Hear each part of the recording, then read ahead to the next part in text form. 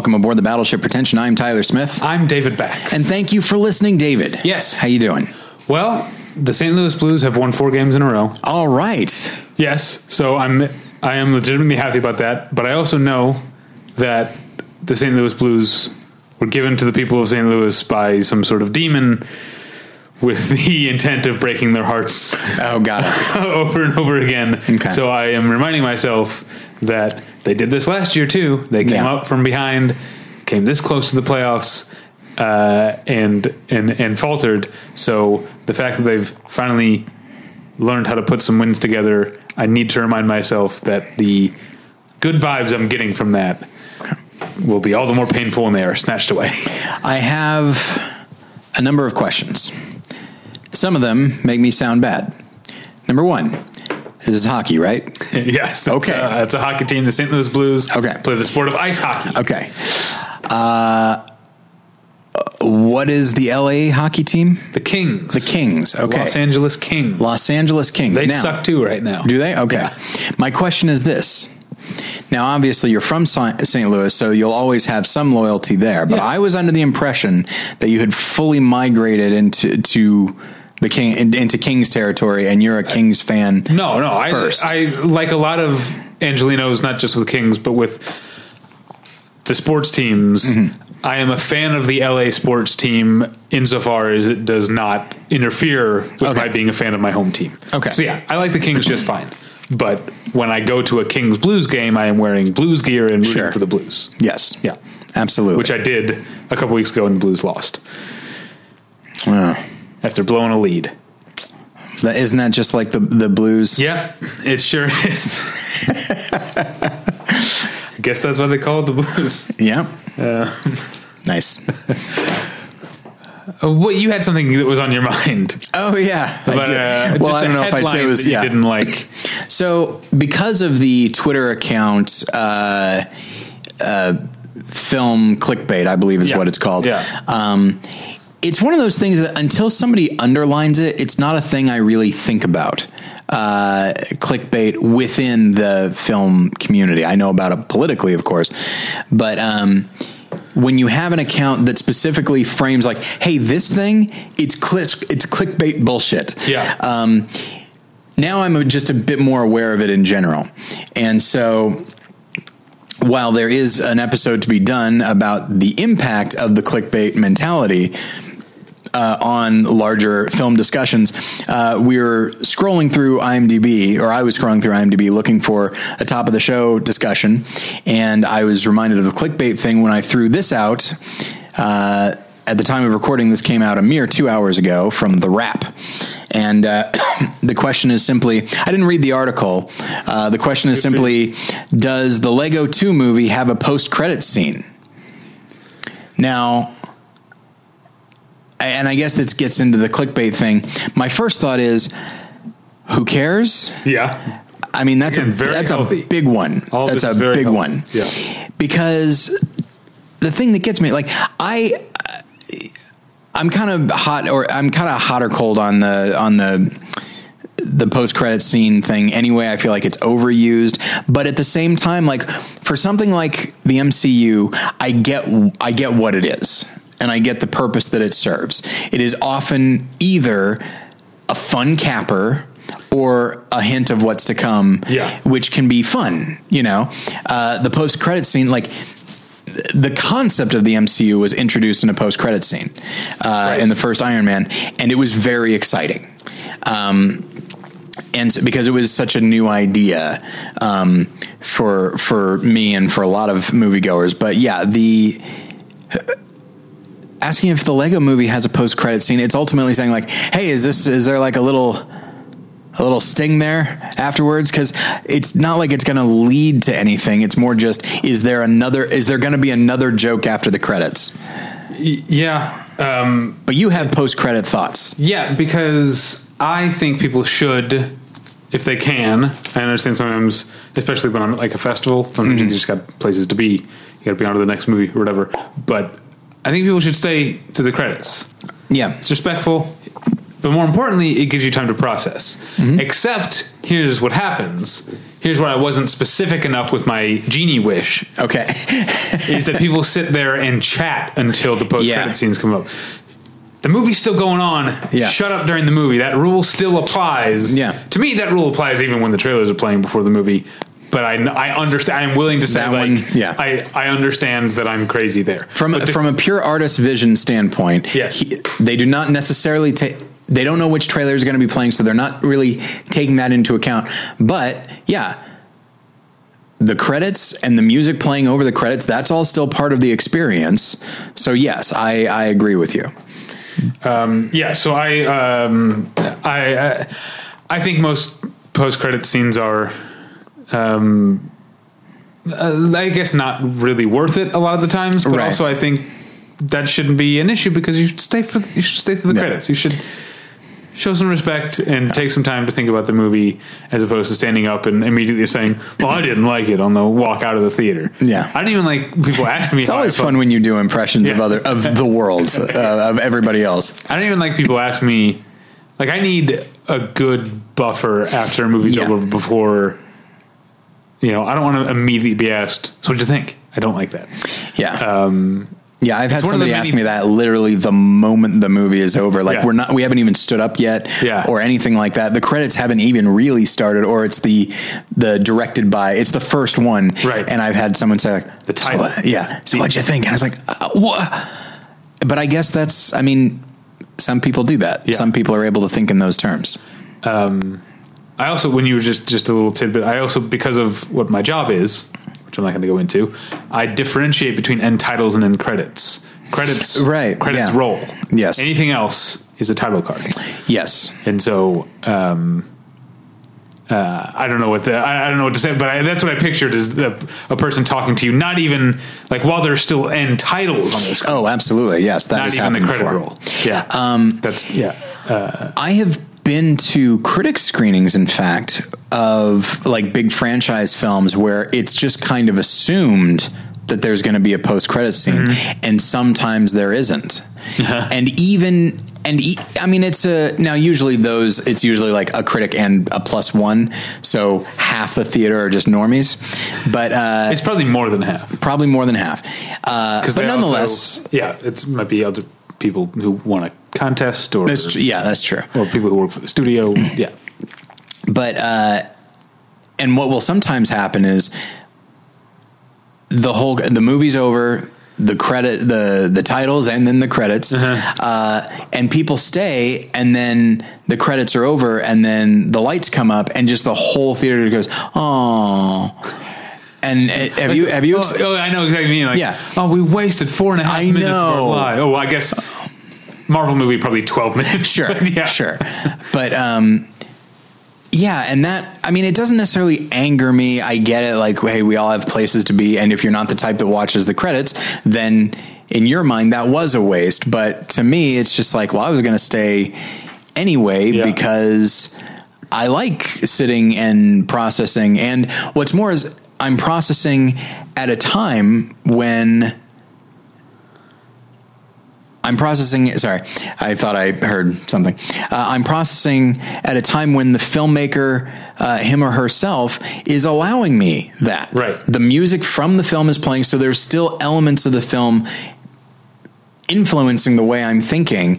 And so, yeah, it's, I like that time. I feel like in a way, yes, of course you can read the credits, but in a way the credits can be the buffer that you're talking about, as long as there aren't Do you remember when you people and I around. went to a press screening only about 4 days before the theatrical release of Joss Whedon's The Avengers 2012, and it did not have a post-credits scene. It did not. That shawarma scene was filmed like that week, and thrown onto the DCP or whatever before it was sent out to theaters. Yeah, because I think they filmed that like while everyone was together for the premiere, like earlier that week. That's why, if you notice the way that Captain America is sitting, or he's like holding his shawarma or like leaning on his hand, so you can't tell that he has a beard because he'd grown a beard for another role. Let's see, probably maybe for Snowpiercer at the time. Maybe. I don't know. Anyway, So we haven't answered the question. Does the Lego Movie Part 2 have a... Let's just take a look here. I don't care. Let's pay some bills. See, I got to click another link. Good Lord. Let's just pay some bills. Okay, yeah. So just real quick, there's a paragraph here. It's the third paragraph, and it starts with, I've actually got 2 answers to the question of whether the Lego Movie 2 has a post-credit scene. I was like, what a... As our friend Jimmy Pardo says, look, everybody's got to have a job. But at the same time, what a vapid existence. Yeah. to stretch this question out to a full article and then say, and to actually take it seriously. Now I've got 2 answers for you. Well, some people only have one answer to does God exist? You know, and you've got 2 for like the movie. Like, take your jacket off. Have a seat. Would you like some water? I get to how many times I've clicked on a thing that's like the top 10 whatever, and I'll be like, oh, I can't wait to see what's number 1. But I get like 10 through 6, and it's like, click the next page, and I'm like, fuck it. It's not uncommon that if I click on something and it's a slide and it turns out to be a slideshow, where it just says, it'll give you, let's say it's a top 10, and it'll give you the one and says click for the next one. I was like, and it is not. I will often just say, fuck you. And then no one's around. I'm saying it to my phone, and I feel like a real jerk. I say in my head, I do the Lana from Archer, nope. That's what I do. And then I go back about my day. Let's pay some bills. Absolutely. This episode is brought to you by Mubi, a curated online cinema that brings its members a hand-picked selection of the best independent, international, and classic films. Every day, Mubi's curators introduce a new title, and you have 30 days to watch it. That means there's always 30 wonderful films to enjoy, all for only $8.99 a month. Plus, when you use their mobile apps, you can download films to watch offline. So, the Mubi Sundance takeover is in full swing, and Mubi is featuring several Sundance sensations. When I wrote that, I did not expect there to be so many S's, and now I feel uncomfortable. That's like Cobra Commander. Several Sundance sensations. I don't do a good Cobra Commander. Kind of sounded like Paul Stanley. So anyway, one of them is James Gray's Little Odessa, which came out in the 90s. I will read the description here. One of the best debuts of the 1990s, Little Odessa introduced us to so much of what we now love about director James Gray's movies. Operatically sweeping stories grounded in real New York neighborhoods, a love for the cinema of the 70s, and an emotional sincerity that is as rare as it is bracing. So that is Little Odessa, starring, among others, Tim Roth. And then we talked about this. It's appropriate that this is available on Mubi right now. It is Deborah Granick's Winter's Bone, which is a film that listeners have probably already seen, but I don't know, actually. The movie's 9 years old now, and it's the thing that really kicked off Jennifer Lawrence. Sure, yeah. Nominated for her first Oscar. She was very young. There's a lot of great things about that movie, but it's always interesting. I'd be curious to know, if you didn't see it at the time, let's say you're a little bit younger than we are. If you didn't see it at the time, is it something that is essential and people have gone back to it? I don't know. That's a good point. On the one hand, I want to be like, I want to think like, because Jennifer Lawrence went on to so much, like letting people be curious, but also Deborah Granick didn't make another movie or made one documentary that didn't get wide release, but she didn't make another narrative feature until this past year with Leave No Trace, which is even better than Winter's Bone. Okay. But it doesn't seem like he gets talked about that often. I feel this. I mean, it was talked about a ton. I bought the Blu-ray for $4.99 at Target. All right. I bet it looks good on Blu-ray. I have it on DVD because that was back when I still bought DVDs. I will say that, I mean, similarly, that's how I feel about Beasts of the Southern Wild, which because that director hadn't really done anything, but people, I mean, including myself, really loved it and really responded to it at the time. And I don't hear a lot of people talking about it. The film hasn't gotten any worse. It just, if a director... I don't know about that, because I didn't see it at the time. I saw it... that was 2012? 2012. So I probably saw it 4 years, maybe even 5 years later. Mm-hmm. And a part of me was like, I guess you had to be there because I didn't get it. It did not resonate with me. I don't remember if it made my top 10. There's a lot of things I like about it. I really like the performers, and I kind of just like the fact that it just creates this world that is very similar to ours, but not exactly right, and then just moves forward. It does not like say, at no point does the film, I know that's, I'm speaking in broad terms, but like at no point does the film look at the audience and be like, huh? Crazy, right? Yeah. It just kind of lets the characters exist, which is something I always like about like a sort of a fantasy world. But yeah, and so listeners, I'm curious. I know that we're in the middle of an ad. Sorry about that. I'm curious to know if Winter's Bone is a film that you have seen, and if you didn't see it at the time, is it one that you'd heard enough about to prompt you to go back to? Okay, so I'll bring it into the ad, which is if you do want to see it, I've got good news for you. It's available on Mubi right now. And there's a special offer for listeners of Battleship Pretension. You can try Mubi free for a month. Just go to Mubi.com. That's MUBI.com/Battleship to redeem now. Or you can click on the Mubi ad at BattleshipPretension.com. This week's episode is also brought to you by the Dice Enthusiast Presents Podcast, a 10-chapter podcast miniseries about 4 roommates who endure a number of life-changing events while simultaneously playing a board game that lasted for the entirety of 2017. To find out just how crazy their lives got, go to DiceEnthusiast.com or click on the ad at BattleshipPretension.com to listen. And I want to tell you about tweakedaudio.com, TweakedAudio.com. That's where you go for professional quality earbuds in a variety of stylish styles and colorful colors. They look great. They sound great. Tyler and I use them each and every day of our lives. Do you know what I was listening to today? What was that? On my tweakedaudio.com earbuds. New music from the Pet Shop Boys. I wasn't expecting that. Yeah, the Pet Shop Boys put out some new music. It's okay, but it is fun to hear those voices and that style again. And also, I was surprised because, as you'll hear much later in this episode, the Pet Shop Boys might come up again. Oh, all right. Anyway, sounding great on my tweakedaudio.com earbuds. You can get them at a low price at tweakedaudio.com. But if you use the offer code pretension at checkout, you get 1/3 off that low price and no shipping charges. So please go to tweakedaudio.com and use the offer code pretension. Okay, it's time to commit. 2024 is the year for prioritizing yourself. Begin your new smile journey with Byte, and you could start seeing results in just 2 to 3 weeks. Just order your at-home impression kit today for only $14.95 at Byte.com. Byte clear liners are doctor-directed and delivered to your door. Treatment costs thousands less than braces, plus they offer financing options, accept eligible insurance, and you could pay with your HSA, FSA. Get 80% off your impression kit when you use code WONDERY at Byte.com. That's BYTE.com. Start your confidence journey today with Byte. Tyler? Yes, David. Let's get into it, shall we? Okay. I'm going to need to have my water at the ready. We've got a lot of talking to do today.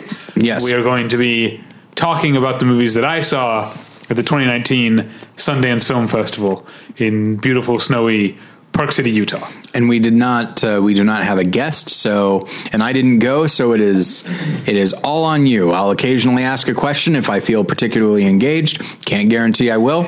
So take us away, David. So I'm just going to go through these movies in the order that I saw them. Although one I think I might have fucked up and talked about it on a movie journal because I did a couple of screenings that, they sometimes do screenings locally before. So I can't remember if I talked about Birds of Passage on the movie journal. Not that I recall. Okay. So Birds of Passage. I rarely listen to you. I should say, is the new movie from, it is co-directed by Ciro Guerra, who made Embrace of the Serpent. Oh, yeah. Friend of the show, Breonna Davis, starred in that. He's not in this one. This one is... A falling out, it sounds like. But this one is co-directed by Ciro Guerra and Cristina Gallego. And it is loosely based on a true story of a small family of Colombian... He's a Colombian filmmaker. Colombian, an ethnic native tribe who in the 1970s or starting in the late 60s, I think, started cultivating and selling marijuana to essentially gringos who were in Colombia to facilitate the international drug trade. And so this very small family of this small ethnic tribe in rural Colombia over the course of the 60s and 70s became incredibly wealthy, growing and selling weed to the gringos. But if you know Embrace of the Serpent, you know any of his other work, you know that it's even though it's a pretty straightforward framework of a story, it has sort of a Blow meets The Godfather, except with the specifics of the tribal rituals and history. It's sort of the rise and fall of a drug, whatever type thing. You've seen these kind of movies before. So even though the framework is very conventional, the execution is often not. He has a real fascination, just like he did in Embrace of the Serpent, with the land and the nature of the area, and of course with the traditions of they're called Wayuu, the particular tribe. And so we get to see the opening of the movie is a sort of I'm not sure. It's like a young girl. It's essentially like a Wayuu bat mitzvah. It's a young girl sort of coming of age ceremony that's this really beautiful and very visceral and physical dance. And then throughout, you've got lots of close-ups of very specific birds and insects that are local to the area, some of which we return to more than once. I'm sure there's some symbolism. I'm sure there's a reason we're seeing the same colorful cricket thing more than once in more than one location. It's I don't think it quite hits the heights of Embrace of the Serpent, maybe because the framework is a little too familiar, but it's definitely worth your time. All right. Birds of Passage.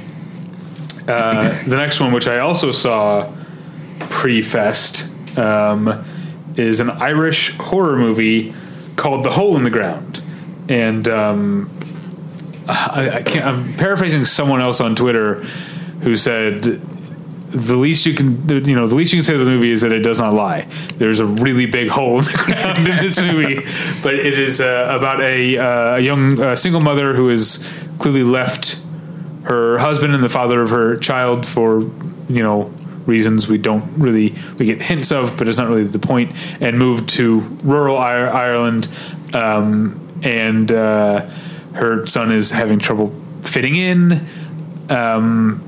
And then one day he gets sort of lost in the woods for a little bit and then comes back. But when he comes back, he's acting a little bit differently. And there's a history in this town of another woman who went crazy, who was convinced that her son had been replaced by an imposter or something. And her, so she's crazy, but her husband is played by the character actor. Oh God, is it James Cosmo? Something Cosmo. You'd know him if you saw him. Yeah. Anyway, it's not. It's the kind of horror movie that is just. It's not poorly made. It's competently made, but it's also so much of it is predictable from the jump. And I say jump, knowing that there are plenty of jump scares. Indeed. I mean, some of the strengths, and you can jump in a hole if you want. It's a really big hole. Some of those shots are actually kind of nice of the big hole, because it is pretty breathtaking. Some of the specifics, like sort of Ireland specifics, although I've looked this up and apparently this isn't an Ireland specific thing, but it's not true in every culture, is the idea of when you have a wake in someone's home. First off, the idea of having a wake in the home seems. I come from an Irish background. We had wakes are at the funeral. We didn't have the casket in the home, but I know that's not an uncommon thing. But the idea of covering all the mirrors, which I've since learned has shows up in other cultures too. But those kind of specifics, I think, were enough to keep me interested. But I just I wish the movie had more than just a handful of decent scares. It's pretty predictable. All right. Man, I'm burning through these. I can take my time going forward. No, I shouldn't do that. There's no cumulative time left. I don't get rollover minutes? Nope. Because that would require me to keep track, and I am not. Yeah. So Next up, I know when we did our Sundance preview, I let the cat out of the bag that I was only planning on seeing one documentary. I stuck to my word. I saw one documentary. It was the documentary that I said I'd see, which is Petra Costa's The Edge of Democracy, which is a documentary about a very specific, a very recent sequence of events in Brazil and in Brazil's government that are pretty infuriating. Basically, you had essentially a military dictatorship for decades in Brazil. Finally, democracy was brought back to Brazil. The people chose this leader, member of the Workers' Party, who is, his name is, I think, Lula da Silva, but everyone just calls him Lula. Like he's friends with everybody. He's literally, he was at the time, polling wise, the most popular politician in the world. You actually see a clip of President Obama saying that when he meets him. And then when after his 2 terms were up, another member of his party was elected. Her name I am drawing a blank on right now. Dilma Rousseff is her name. And during her second, she was also reelected during her second term. Basically, some corruption investigations were leaked that really went back decades and implicated pretty much the entire everybody, but the opposition party used these as an excuse to railroad the Workers' Party and essentially return Brazil to its former state. It's still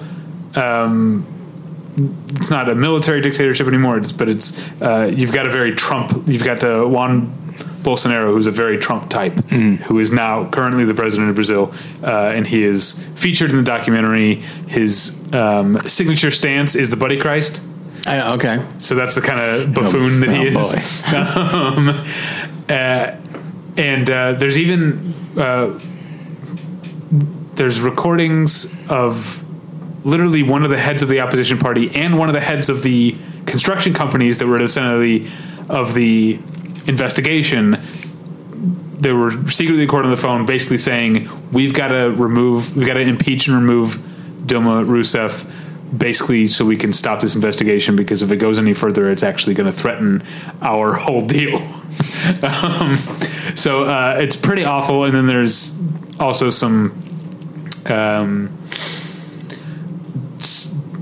of the crazy, I shouldn't say crazy, everyone's got their own thing, but some of the particulars of the Brazilian justice system don't seem conducive to fairness.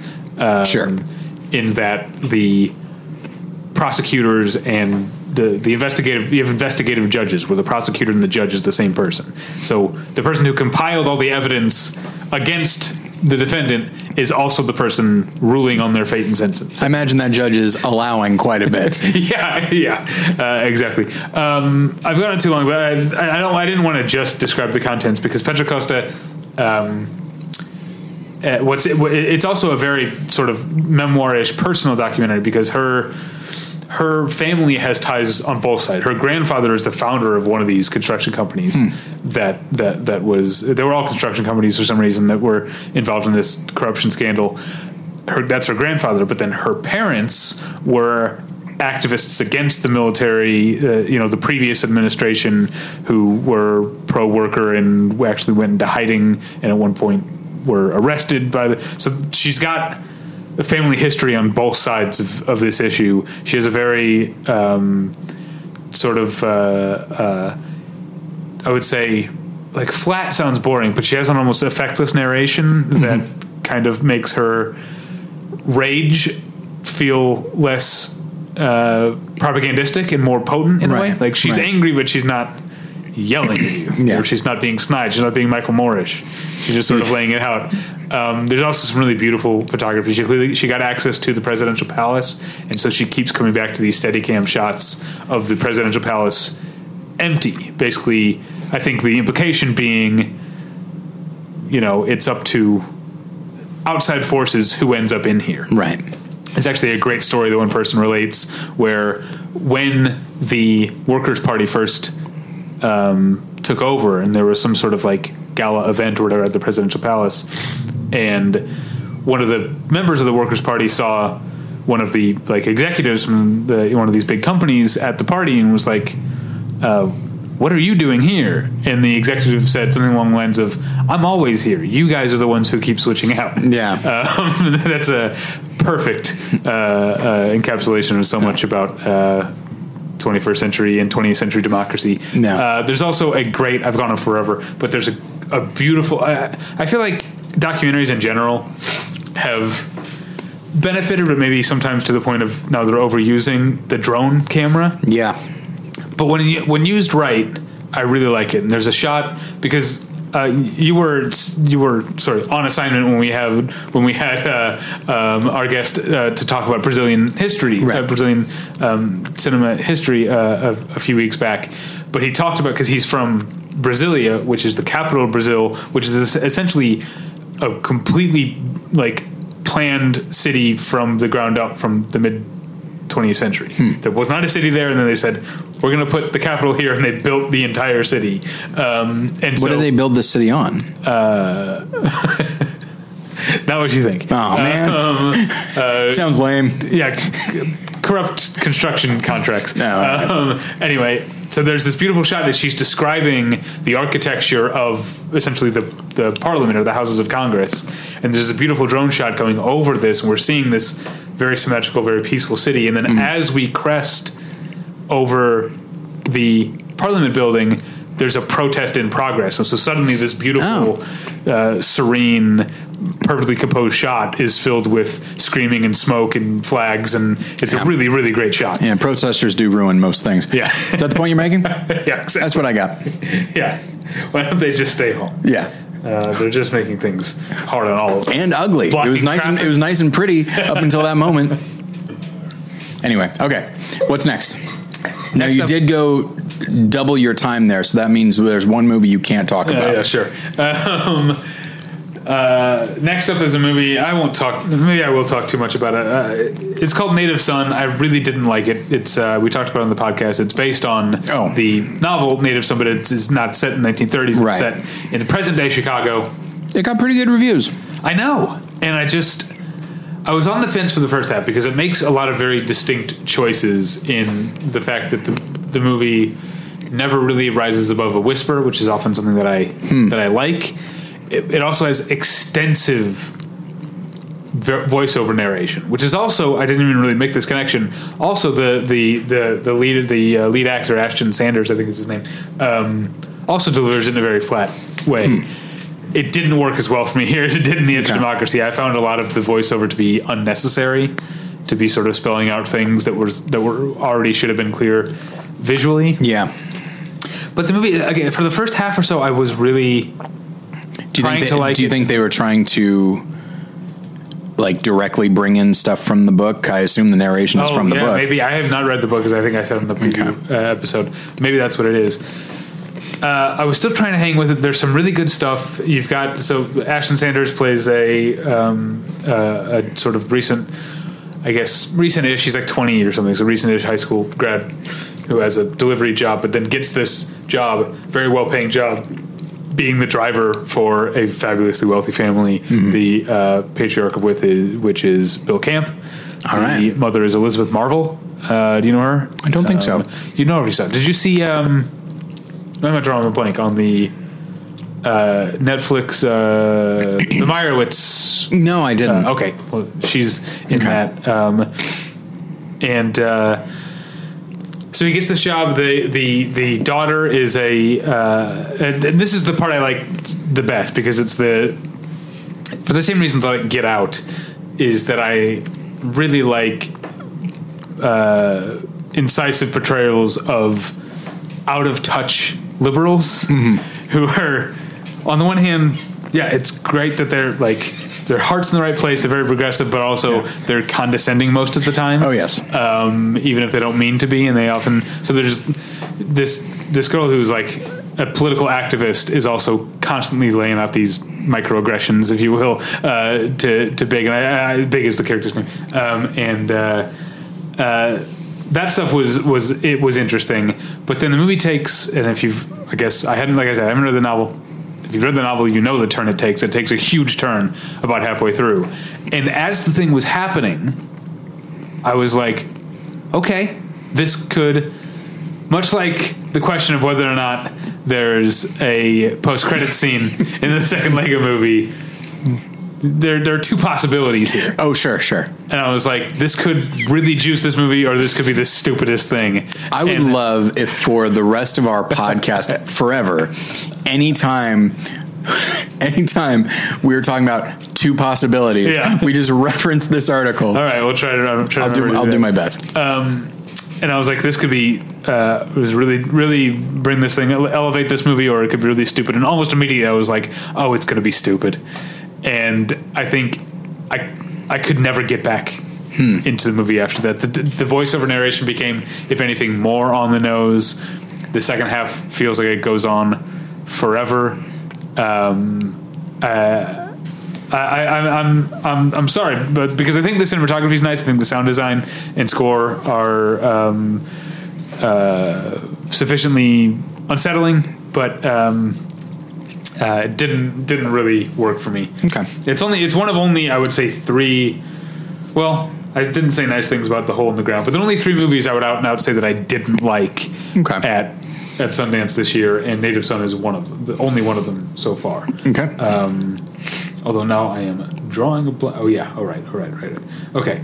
So next up is one of my favorite movies at the festival, and it was sort of a late addition because I didn't know much about it. But then, like a couple days before the festival, I think after we'd done our preview, I was reading the great guys over at the Film Stage did a like sort of last minute post of like, here's some things we're really looking forward to.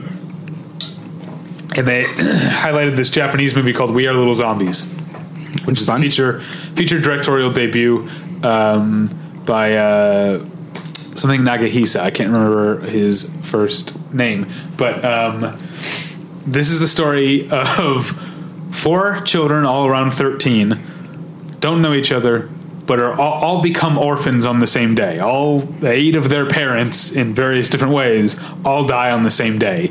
They meet. Is it meant to be funny? Yes. Okay, good. They meet at the crematorium where their parents are being cremated. Oh boy! And decide, instead of going back to their legal guardians or foster homes where they're supposed to go, they run away. And then after they run away, they become a rock band using instruments they found at the garbage dump, and then the rock band gets discovered and becomes the new pop sensation in Japan, and they're the biggest thing in Japan.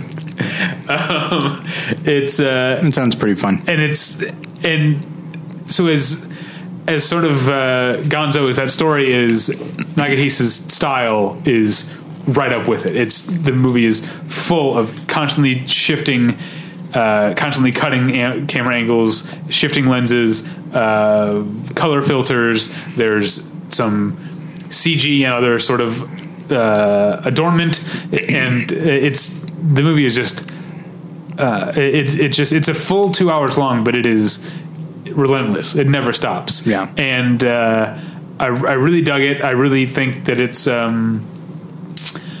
also an interesting look at the idea of whether or not it's possible, or why it might be tempting to, better living through distraction, right. Yeah. Not facing reality, but basically just like playing video games or listening to music or doing things other than engaging as a coping mechanism becomes just a way of life. Yeah. But I don't want to make it sound too heavy. It's also a very tongue-in-cheek movie in a lot of ways. And the last thing I'll say is that the song, specifically the band's theme song, which is called We Are Little Zombies, is so great. So they do that, and then they also do a cover of This Will Be Our Year, which is one of my favorite songs, which is by the Zombies, which is why they cover that. I would love if they put out like a promotional 7-inch. Oh, that'd be great. A side, We Are Little Zombies. B side, This Will Be Our Year. I would buy that in a second because the song is so good. Both songs are so good. And then there's also a third song they do over the closing credits, which is called We Are Zombies But Alive. It's one of my favorite movies of the festival, and definitely a big discovery. Okay. One of my most anticipated movies of the festival that surprised me but did not disappoint me is Rick Alverson's The Mountain. Rick Alverson made entertainment, and he made the comedy. The Mountain is the story of Ty Sheridan, who is in entertainment, plays the lead. It takes place in, it's never specific, I would say around late 40s, early 50s. In rural Oregon is where it starts, but then they end up going on like a road trip type thing. Ty Sheridan, he works, his father, played by Udo Kier, is a figure skating instructor. This sounds like Sundance quirky stuff, but it's not. He works at the ice skating rink. He's like the Zamboni driver and maintenance guy. And then his father dies very suddenly. He's sort of at a loss of what to do. His mother is not there because, as we'll eventually learn, she is in a psychiatric hospital somewhere because she's been where she's been lobotomized and essentially doesn't really isn't herself, isn't part of the family. And then one day, while Ty Sheridan has set up a garage sale to get rid of some of his dad's stuff to pay bills now that his dad's died, Jeff Goldblum shows up as the lobotomist who lobotomized his mother and basically offers Ty Sheridan a job. Not unlike, as someone else pointed this out that I was talking to, not unlike Viggo Mortensen in Green Book offers him a job as a driver. Okay. He says, I want you to drive me, because he's a lobotomist, but he goes from, not every hospital has its own lobotomist. He goes from hospital to hospital and performs lobotomies. And so he wants Ty Sheridan to not only drive him from hospital to hospital, but also be in charge of taking before and after pictures of all of his patients. Oh man. And Jeff Goldblum and Ty Sheridan are fantastic.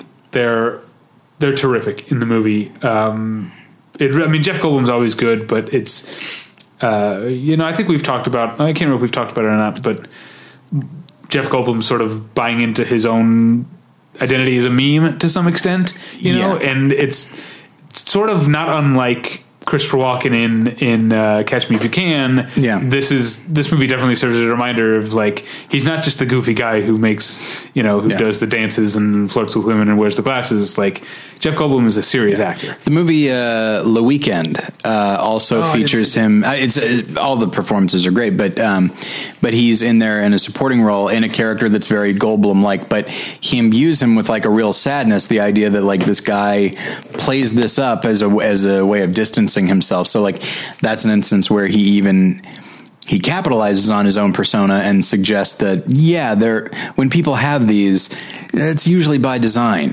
to keep people from wanting to delve any deeper. And so he's one of those guys that everyone does an impression now. Everyone just finds him to be so delightful, and he is.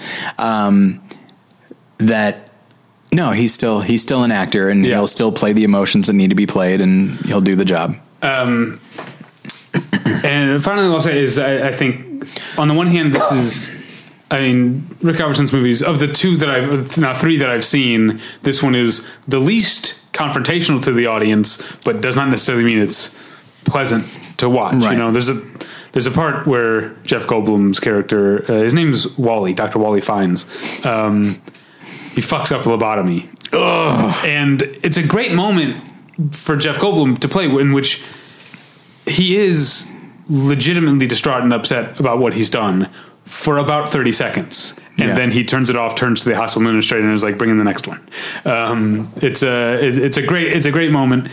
So like I said, not the most pleasant movie, but certainly not as relentlessly uncomfortable as entertainment. I ask this not trying to be funny.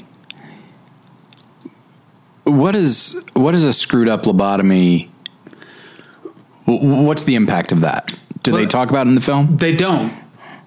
There's more blood than there should be. Okay. And he says "God damn it" a bunch of times. Okay. And we don't. I think we don't really know exactly what will become of this woman. Right. Okay. So like I said, it's upsetting. In a way, like the past two movies, the comedy and specifically entertainment have been about comedy or forms of entertainment expression, and this movie would seem to be not about that, but I actually think is especially about that.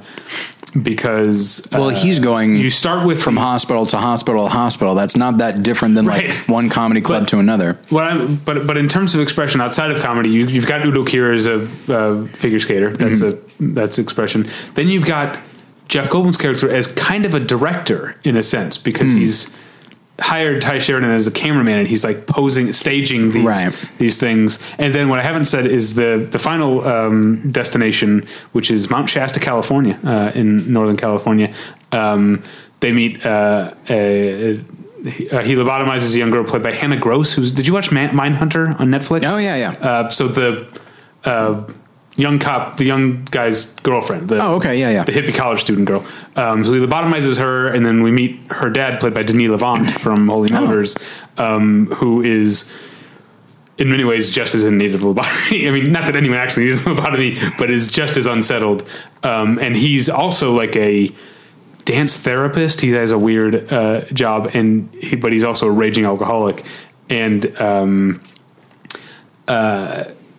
I feel like this movie is saying something about Ty Sheridan constantly being in relation to people who are expressing themselves in certain ways, but that he can't, or maybe he is not willing to sacrifice what they're willing to sacrifice because he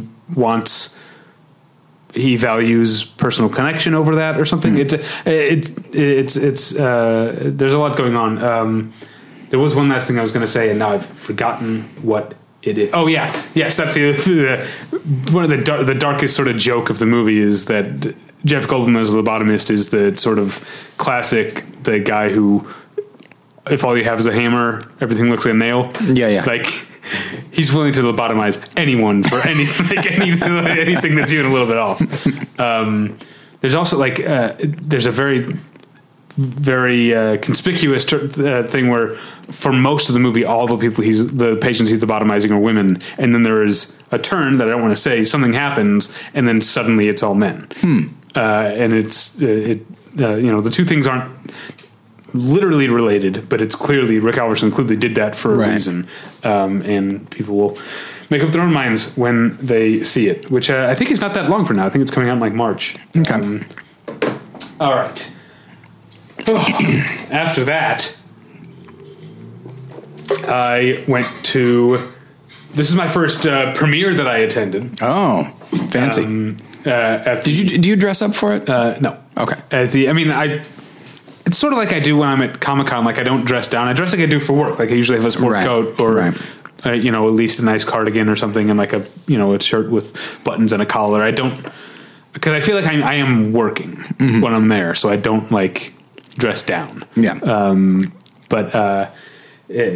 So the first premiere I went to at the Eccles Auditorium at Eccles High School, which is, I don't talk enough about like the actual experience of Sundance, I think, which is that it's all over town, and also the biggest theater is a high school auditorium, which Sundance goes on for like 11 days. Yeah. Most of those are school days. School's going on, and it's still a ski town. You're still like people are still in town to ski, coming up and down from the slopes, and then we're all just walking around trudging from movie to movie. And I feel like the locals, I think they seem like they don't care that much. I mean, probably the business people care. Although the woman at the Chinese, there's a Chinese place next to where all the press and industry screenings are that I go at least once every year. And they were particularly slammed running this year, and she was not happy about it. But the Lyft drivers seem to love it. They get plenty of business. I don't know how. I've talked to locals about how they feel about. I remember one person, our host actually, the guy that I stay with, said that there's a certain type of Sundance goer that they call PIBs, people in black, because I guess people who are in Park City to ski or wherever are generally not wearing black coats. They're wearing, ski coats, which is usually like colorful or whatever, but the sort of like slim black winter coat is a mark of the Hollywood type, I guess. That's probably what I would be wearing if I were there. I wear navy. More versatile. more versatile than Black. No. Anyway, so the premiere at the Eccles Theater at Eccles High School.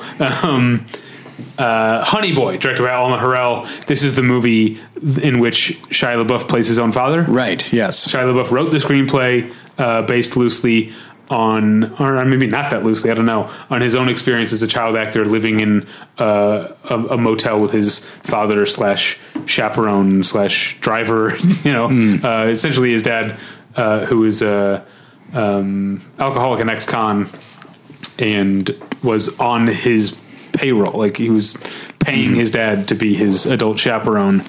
And so the young Shia, the character's name is Otis, is played by Noah Jupe from A Quiet Place.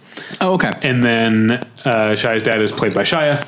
And then that's 95. Then 10 years later, 2005, 10-year-older Shia, Otis, is played by Lucas Hedges, who is, I know acting is about more than just impersonation, but Lucas Hedges is doing such a spot on tabloid fodder Shia, like that sort of late 2000s.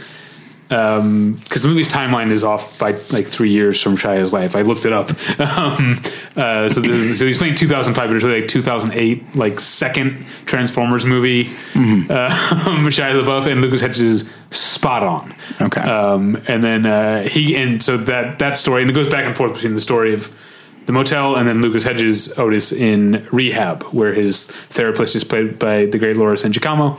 And there's also a physical therapist played by Martin Starr, who only has a handful of scenes, but is really good, as he always is. The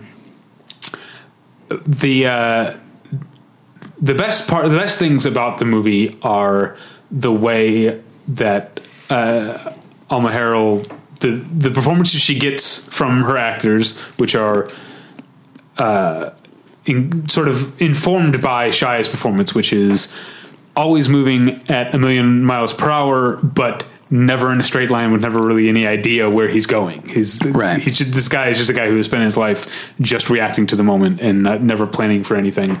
And he's also a terrible dad. He bribes his son to behave by giving him cigarettes.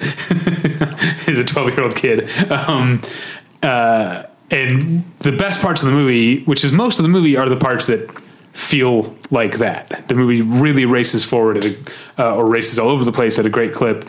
My only problems with the movie is that I feel like some of the father-son moments of, like, I wouldn't go so far as to call it resolution, but sort of like the cathartic moments near the end feel a little not that dissimilar from the made-for-TV Disney movies that the character is starring in. Right. And that seemed like the movie dropped a level from where it was operating before. But I definitely think it's worth checking out when it comes out. It's definitely an exciting watch. And, yeah, you've got Shia LaBeouf and Lucas Hedges are both great in it. Yeah. Yeah. Let's see. Oh, man. Okay. I'm going to need a drink before this one. Well, while you're drinking, I'm going to talk about the Patreon. I was going to do that at the end. Well, I figure, it'd be a nice sort of an intermission. We only announced this last week that we do have a Patreon account now. You can go to patreon.com/Battleship Pretension, or at battleshippretension.com. You can just click on the Patreon button. And there are 2 subscription levels. There's the Petty Officer, which is $5 a month, and the Admiral, which is $10. And Petty Officer, you have access to previous premium episodes, and then all non-commentaries, and then all of our new bonus episodes, which will include future commentary. Yes. So, and then if you sign up at the Admiral level, then you have access to everything.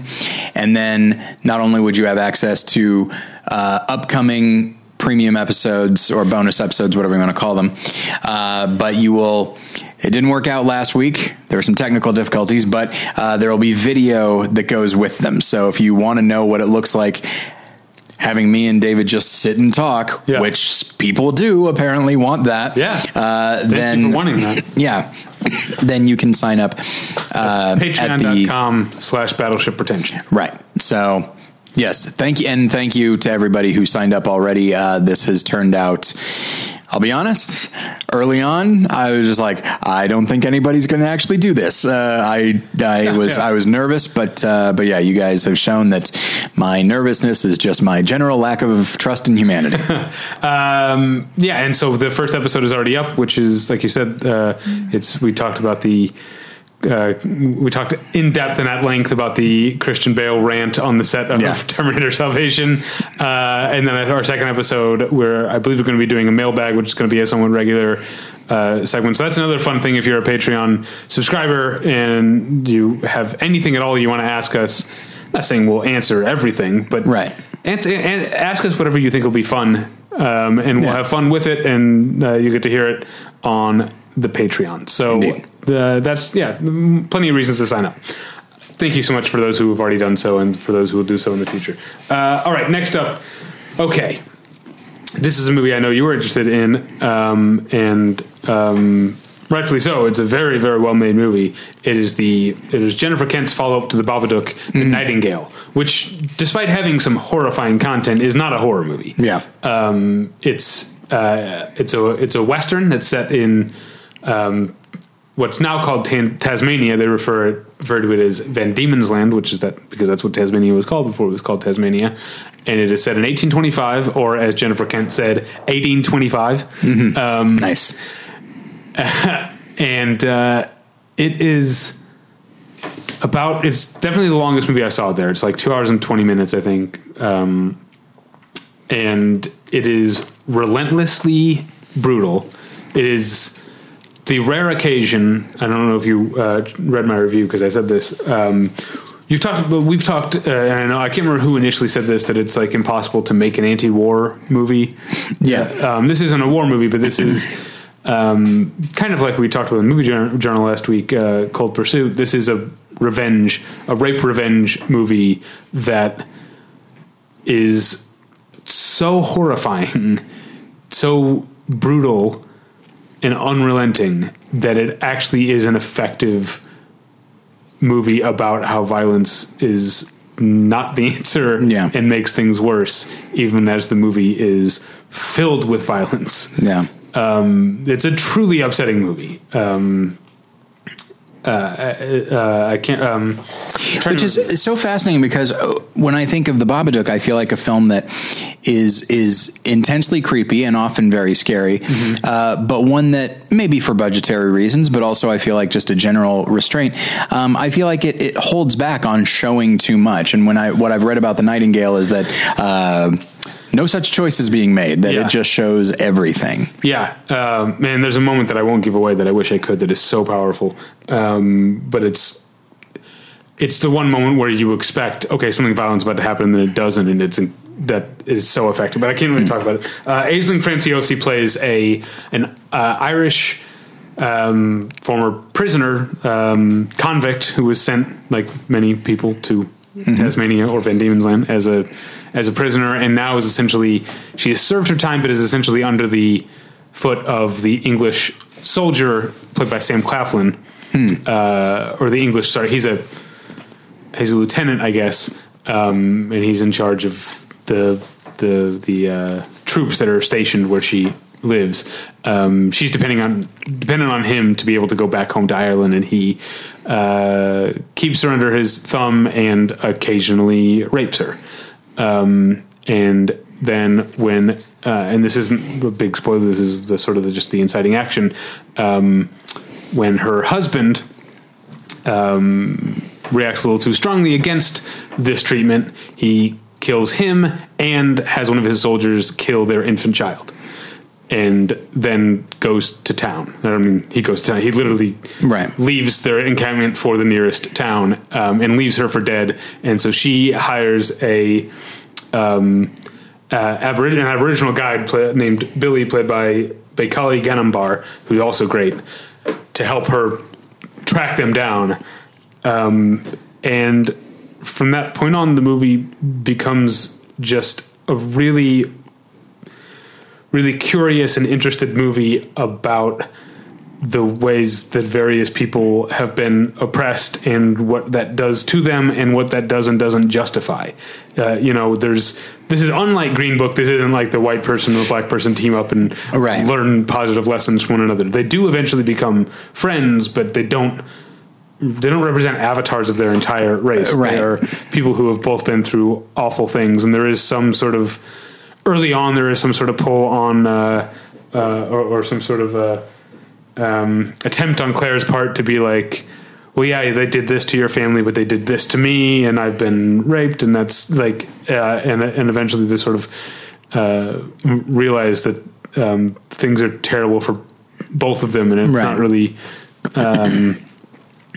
use,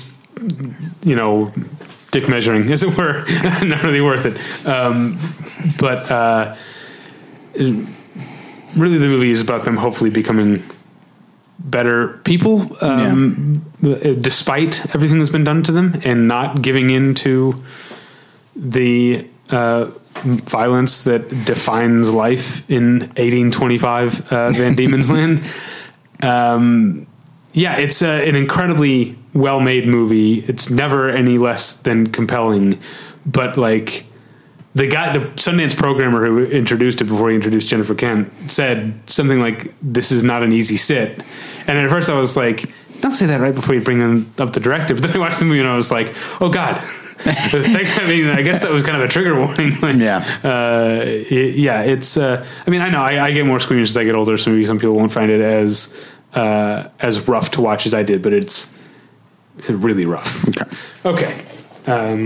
Also, I didn't mention both The Mountain and The Nightingale shot in the Academy 1:3:3 aspect ratio, which is... It's happening a lot more often. It has been, over the past... I feel like...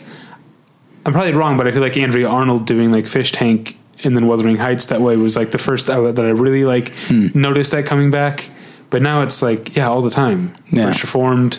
Ghost Story, Ghost, right? A Ghost Story, yeah. What do you think of that? I am gonna say I'm all for it. Okay. I mean, I think the technology is such now that people can shoot movies in whatever aspect ratio they want. Right. I think like Unsane was in the iPhone aspect ratio, which is like somewhere between 1:3:3 and 1:6:6. Like, right. And that's just what it is. And so I think I like the freedom. So I'm all for people making movies in whatever aspect ratio they want. If it ever feels to me like you're just doing this because it's the in thing. Right. But the thing is, I feel that way about a good number of movies that are in scope, that I'm like, are you just doing this because that's more, it seems more movie-ish? Like a lot of times I feel like movies are in scope that don't need to be, like, I don't know, Me and Earl and the Dying Girl, I feel like. But I try not to judge. I try to sort of, it's like a movie being set in a certain era, a movie being in black and white. It's like, how much time am I gonna devote to objecting to this? It's what the movie is at this point, you know. Right. I'll just try to enjoy it. Yeah. All right. Oh, next up was movie. Now I know you've had this experience. You talked about this. I left this movie. I saw it at 8:30 in the morning. The next morning after seeing The Nightingale, it's the polar opposite of The Nightingale in a lot of ways. And I left the movie going, oh, that was nice. That was all right. Mm-hmm. And then the more I thought about the movie, the more I love it. And we talked about it in the preview. It's directed by Martha Stevens. It's called To the Stars. It's a black and white film that takes place in early 1960s small town Oklahoma about a girl played by Kara Hayward, who is the girl from Moonrise Kingdom. You never saw You saw Moonrise Kingdom. Oh, sorry, Moonrise Kingdom. Yes. It sounded like you said Mariah's Kingdom, and I was like, that's new to me. Moonrise Kingdom. Yes, okay. You know the girl, Susie or whatever, I think is her name? Well, now she's playing, high school seniors or whatever. Yeah. She's a sort of a nerdy outcast girl in this small town, and a new girl played by Liana Liberato, whom I know when she was younger. She was in Trust, a movie that David Schwimmer directed. Oh, yeah. And she's from Kansas City. She's from the big city. Yeah. It really did make you think. I'm sure Kansas City was intentional because it made me think of the song from the musical Oklahoma, Everything's Right. Up to Date in Kansas City, which is probably my personal favorite song from. I'm not a big Oklahoma fan, but I like that song. Anyway, so she's from Kansas City, and she's sort of like Buffy Summers moving to Sunnydale. Everyone wants to be her friend at first, and she chooses, just like Buffy chose to be friends with Willow Rosenberg, she chooses the nerdy girl over the popular girl, like Cordelia Chase, in Sunnydale.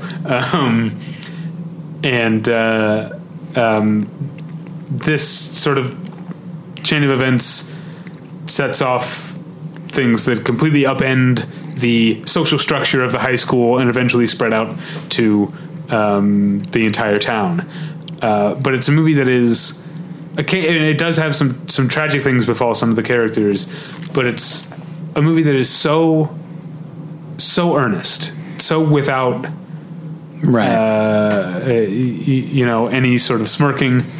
Or when you described it, it sounded potentially like overly precious. Yeah, no, it's really fantastic. And Kara Hayward's parents are played by Shea Wiggum, who's always great, and then Jordana Spiro. I don't know if you know her. She's mostly known for TV shows. She was the star of that TBS comedy My Boys that Jim Gaffigan was on. No, I didn't see that. A really great show. She gives the performance of the movie. She's so great as Kara Hayward's mother, who's cares about her daughter, but also is so bitter about where she has ended up that she is also a sort of obstacle to her daughter's growth as a human being. I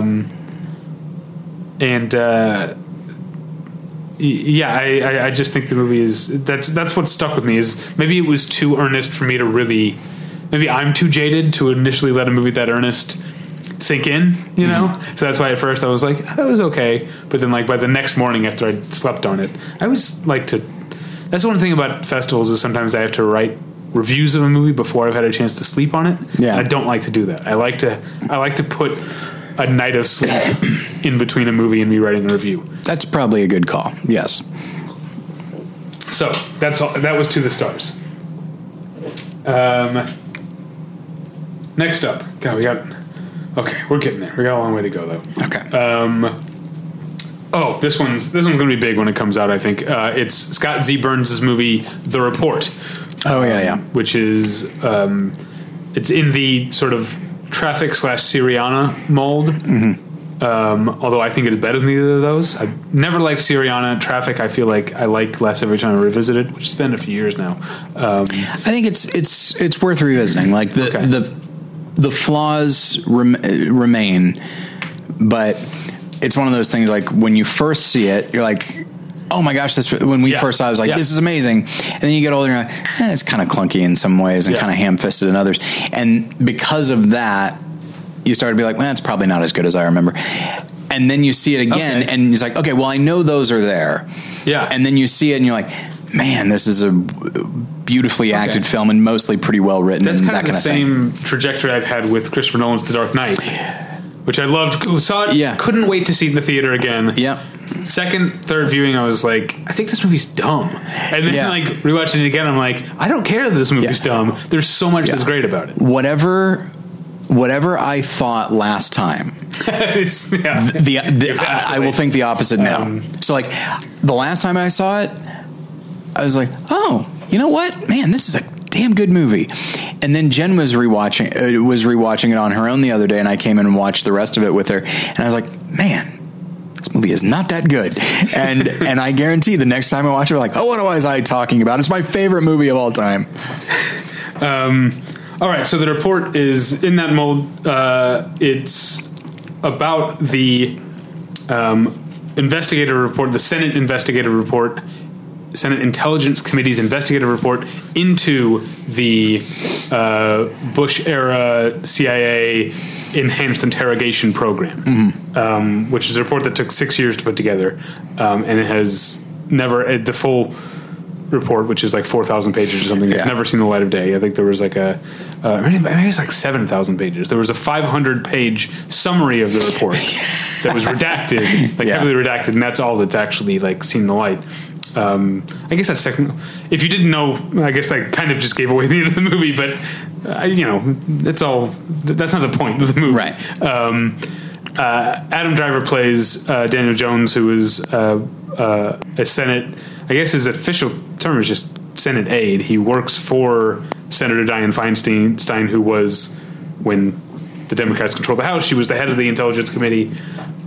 She's played by Annette Bening, who's terrific. And so Adam Driver is our sort of protagonist over the course of the movie. Sort of takes place over the course of the 6-year investigation, but then also flashes back to, as he uncovers things, we get flashes back to the CIA actually making these decisions and doing these things. So you get like Maura Tierney and Tim Blake Nelson as CIA agents in the past, and then you've got John Hamm, who shows up as the same character in multiple. He starts at the very beginning when he's like a chief of staff to Senator Tom Daschle, I think, and then by the end of the movie, he's Obama's chief of staff. I can't remember the character's name, but he was one of Dennis McDonough. Is that one of Obama's chief sounds right staff? to me. Yeah, I think that's the character that he plays. I'm leaving out some other great actors who show up here and there. Jennifer Morrison plays a judge. Matthew Reese plays a reporter. Ted Levine plays John Brennan from the CIA. Michael C. Hall plays the CIA. Muckety Muck. It's got a great cast, and I was really worried the movie was going to be just too dry. The movie is actually exceptionally dry. But it ended up being something that I like about it is that it lets so little. It's the opposite of Vice in that it lets so little of the sanctimoniousness of the anger, come through. Occasionally we do see Adam Driver lose his temper, and those moments play bigger because most of it is just him doing his job. He's the guy dedicated to his job. But he occasionally loses anger. In fact, at one point, Corey Stoll is in the movie too. Nice. As a lawyer, he's having a conversation with Corey Stoll about torture and about how all the findings, even CIA's own findings, have said the torture doesn't actually work.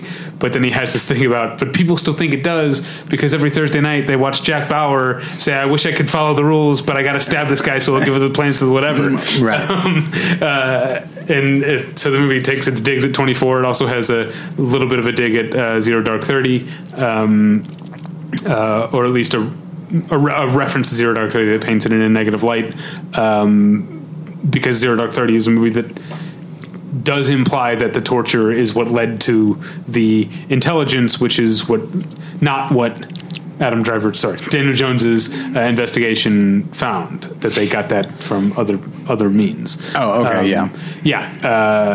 it's but the movie is not just a polemic. It is inspiring and sometimes galvanizing and infuriating, but it's such a great process movie that it really took me by surprise. I was expecting it to be this sort of like histrionic, but like awardsy type movie. It is awardsy, but it's so well made. Is it similar to, say, All the President's Men? Because that's a movie that I feel like is actually pretty dry. Yeah, I guess it is not unlike All the President's Men or Spotlight, but it's more, I think maybe because it has more of that, Soderbergh's a producer too, it has more of that Syriana traffic type feel, because in All the President's Men and Spotlight, you're not actually seeing people being, like, in this case, you're seeing people be waterboarded and tortured. So it has more of a thriller type of... Okay.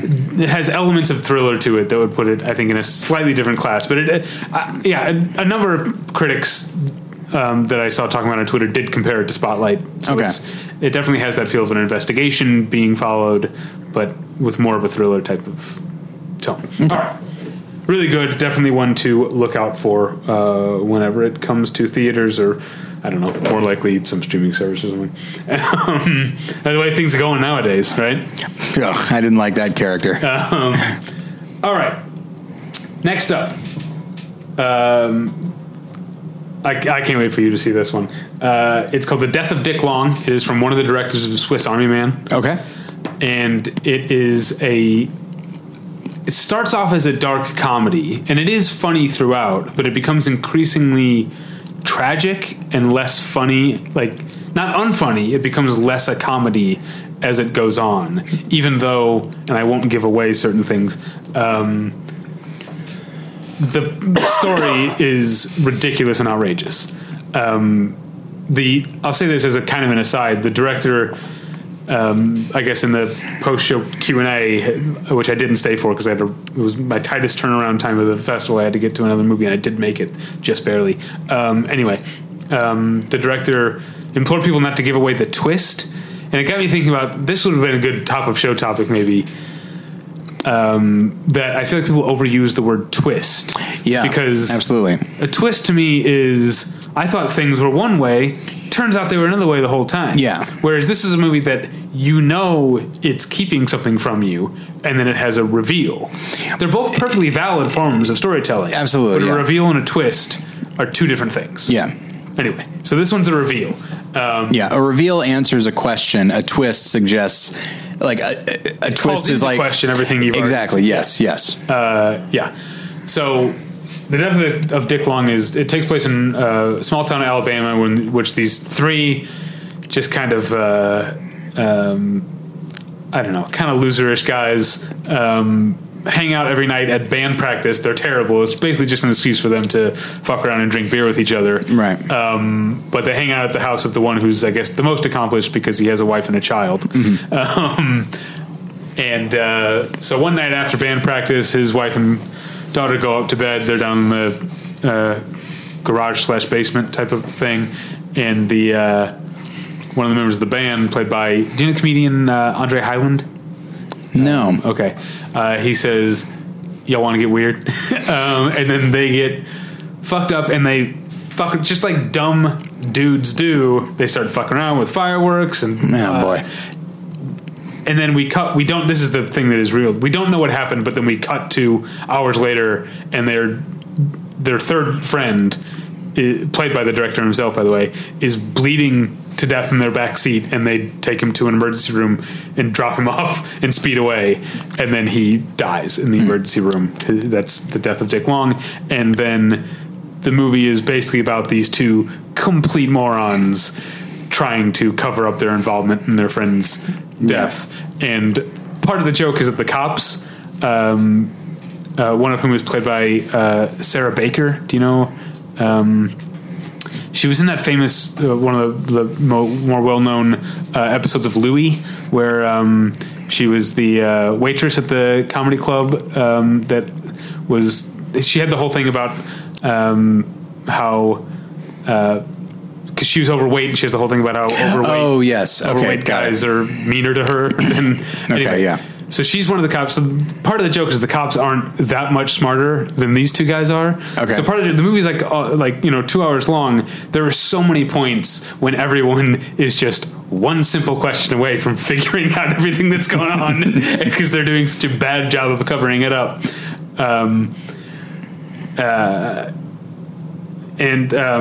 So a lot of the jokes come from their just stupidity. There's a great when they're cleaning the blood out of the back seat, they obviously are talking about Pulp Fiction when they clean the blood out of the back seat, and like, we need that guy, the wolf. And like, who played him? Anthony Kiedis. No, that's the guy from Red Hot Chili Peppers.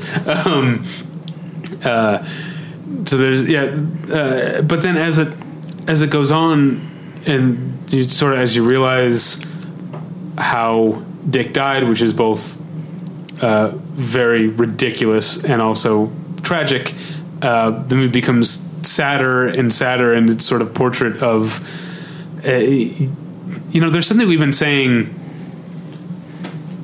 If I don't even know when we could go back to Save the Tiger or even before, but the idea of the straight white man being at the top of the pyramid and things changing underneath him socially has put the straight white man in cinema in a free fall for decades at this point. Oh, yeah. And this is a movie about someone who is at the bottom of that top. Yeah. These are the dumbest guys, and as the world is changing, they have nothing because they have nothing to fall back on. Yeah. And the world is changing without them, and they are masculinity without a purpose, without a cause. Yeah. And the movie becomes sadder and sadder as it goes on, but still dumbly funny.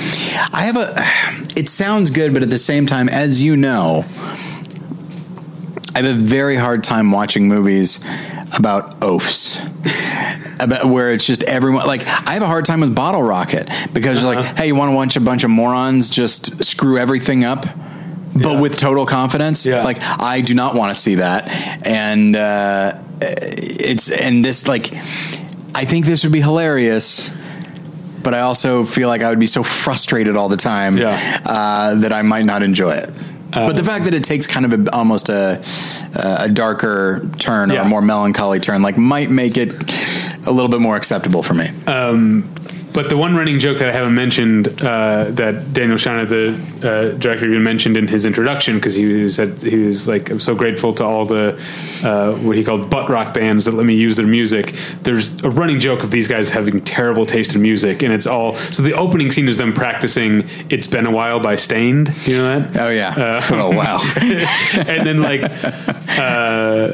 so there's like Nickelback shows up. There's one great moment when like Andre Hyland's character goes to work to try and act like everything's okay, but then the other guy, Matthew Abbott Jr. is the actor, suddenly needs his help again with cleaning up the blood out of the car, and he's like, I can't leave work, and he's like, tell him it's an emergency. He's like, I can't tell him it's an emergency. That's what I told him last week when we went to see Papa Roach. A very funny movie. All right. And then, yes, the horror midnight movie that I barely made it to on time. I'm glad I did, although apparently I'm in the minority. And I'll say that, okay, another aside. I've been to, this is my fourth Sundance. Last September was my first Toronto.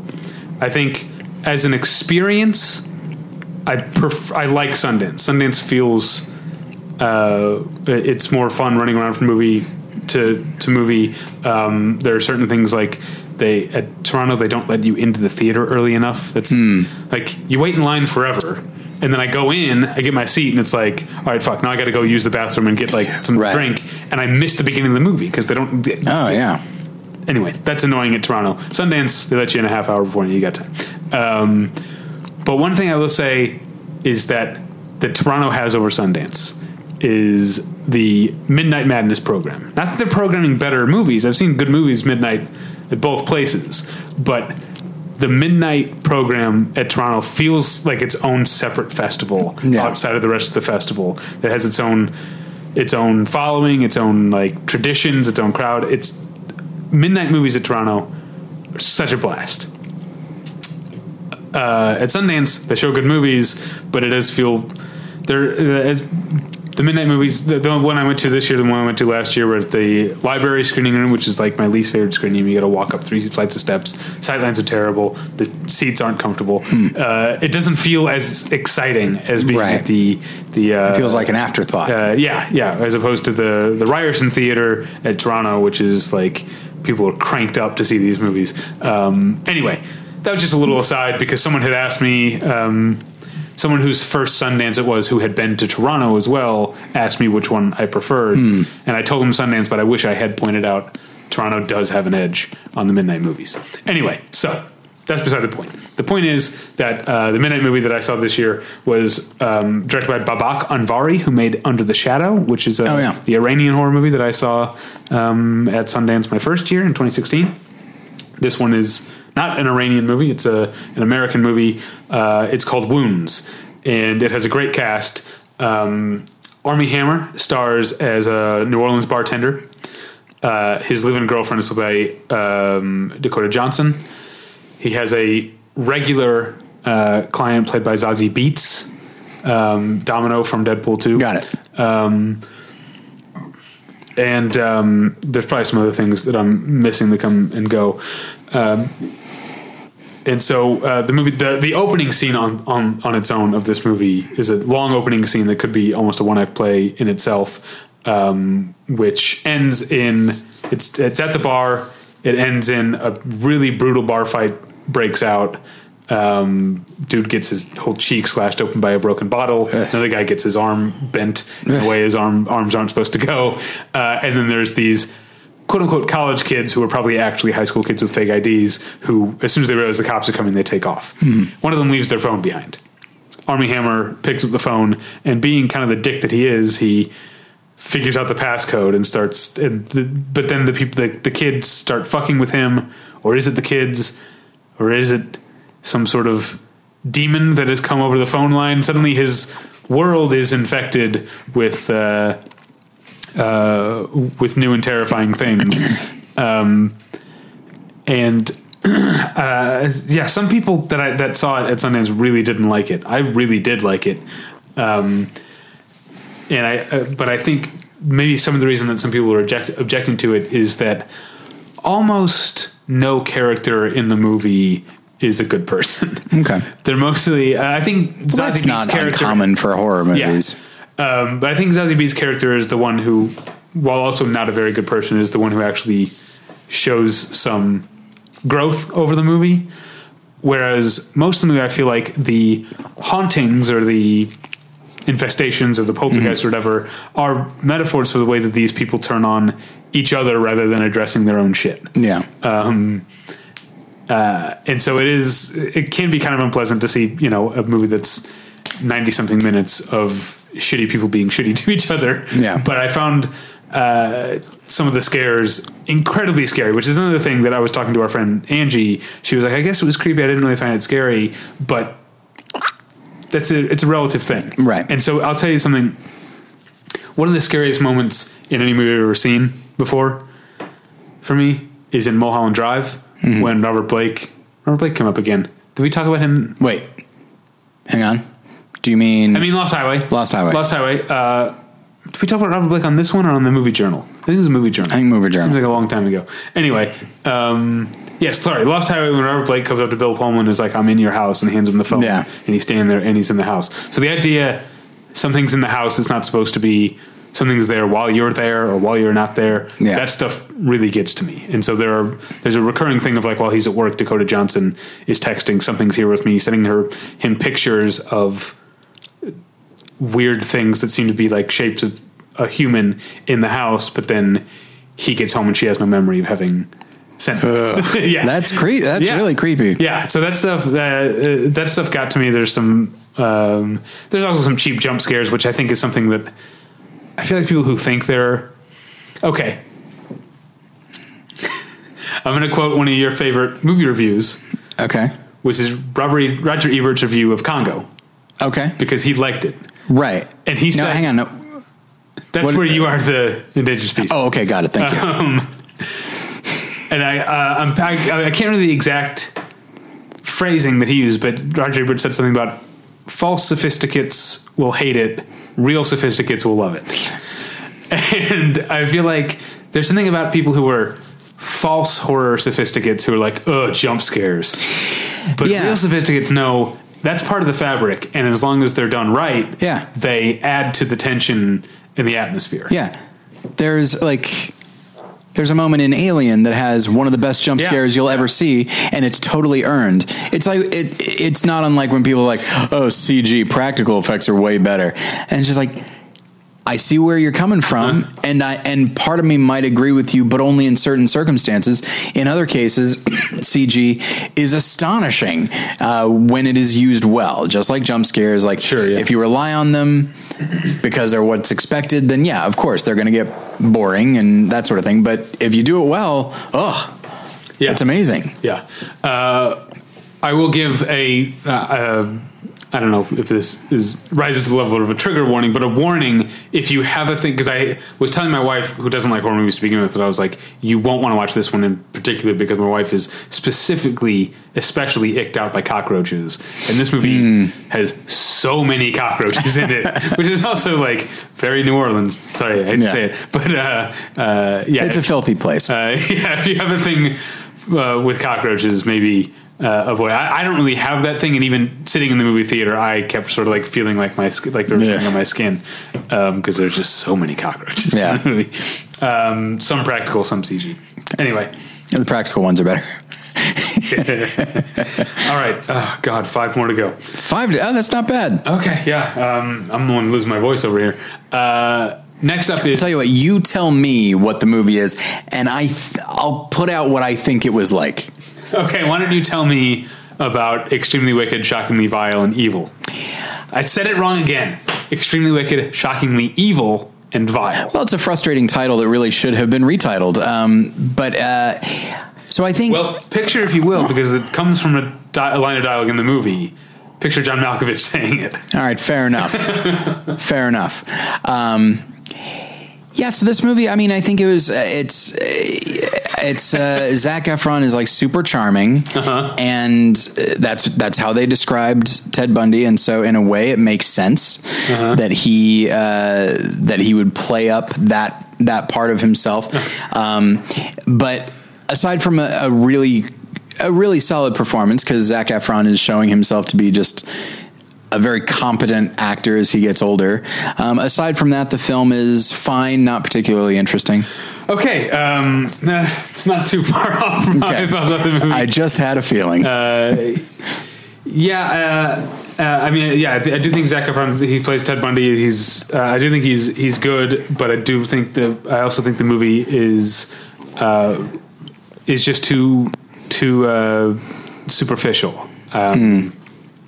On the one hand, there are things I appreciate about it, in that it's a movie about Ted Bundy that almost doesn't ever show him actually murdering anyone. Yeah. Although I've read some reviews that I'm looking at a little askance, who claim that that's irresponsible because it almost plays as a mystery as to whether or not, because he's always insisting on his own innocence, and we never see him do it. So is the movie... I guess some people's argument, like a couple of reviews that I read, argued that if you didn't know anything about Ted Bundy, you would think this is a movie about whether or not he did these things. But that's the whole point. Again, I haven't seen the film, but just the idea that, like, what's the thing that people almost always say about serial killers? Like, I can't imagine it. Yeah. And that's because one of the things the movie promises but doesn't really deliver on is being split between Ted Bundy and then Lily Collins' character, Liz, who was his fiance. And she, even after his multiple arrests and trials, has so much difficulty admitting to herself that he's guilty. Exactly. People that only see one side of it. Yeah. It's a good conceit. I just wish it were explored a little deeper, because I think the problem is that Liz never really becomes a character, right? Unfortunately, there's one moment later in the movie in which she's flashing back to sort of their first night in bed together, and suddenly interpreting his actions as a lover as the actions of a killer, and seeing things a different way, but it's too little too late by then. I will say the one, again, I don't really like the movie, but to praise it again, praise Joe Berlinger's restraint. The one time we do see just a little bit of an actual murder being committed is impeccably timed, and it's for the most power possible. I won't give that away because that's very close to the end of the movie when we see that. But yeah, overall, I think too superficial. Haley Joel Osment's good in it, which I told him, by the way. How's he doing? I saw him at the Burbank airport. He was apparently on my flight, which I didn't know, home from Sundance. And then, like, we were both walking to, like, the past the baggage claim to where I looked over and I was like, hey, good job at Extremely Wicked. and he was like, oh, you saw it at the fest. And he was like carrying his skis. He had literally like gone skiing while he was at Sundance. And he was like, thanks, man. And then he just sort of walked off into the night. Yeah. Haley Joel Osment style. Seems like a nice guy. Yeah, I think he is, based on like interviews and that sort of thing. Yeah. Oh yeah, and then I will say the final thing about Extremely Wicked is that now I know you don't read as many of the metal blogs that I read. You might read some heavy metal blogs, but probably not as many as I read. If you read metal blogs, you've known for the months. ones I read have more of a right-leaning bent. Oh, that's actually probably. Oh, really? I specifically read metal blogs with a left-leaning bent because so much of the metal community is conservative. Really? Yeah, very much. Which is why this is the thing that I need to learn to resist. Anytime, like Metal Injection or Metal Sucks are the two that I read, which are both pretty, politically more in line with me. Anytime anything even political comes up, even if it's not a commentary on their part, even they're saying like, oh, Randy Blythe from Lamb of God had this to say about Donald Trump, I can't resist scrolling down to the comments because so many metalheads there's such a Trump contingency in the metalhead community that they constantly are polluting up the comments on these blogs. I am genuinely surprised. And not that I know much about metal, but what I associate with it doesn't fit with like. And I say this as a conservative, like I just don't see a lot of overlap there. Yeah, and I think it's more among I feel like a lot of metal musicians are not conservatives, right? But it seems like it has a lot of. Obviously, there's your Dave Mustaine from Megadeth, who's a conservative, but also like a whack job. So I don't think you should hold him up as a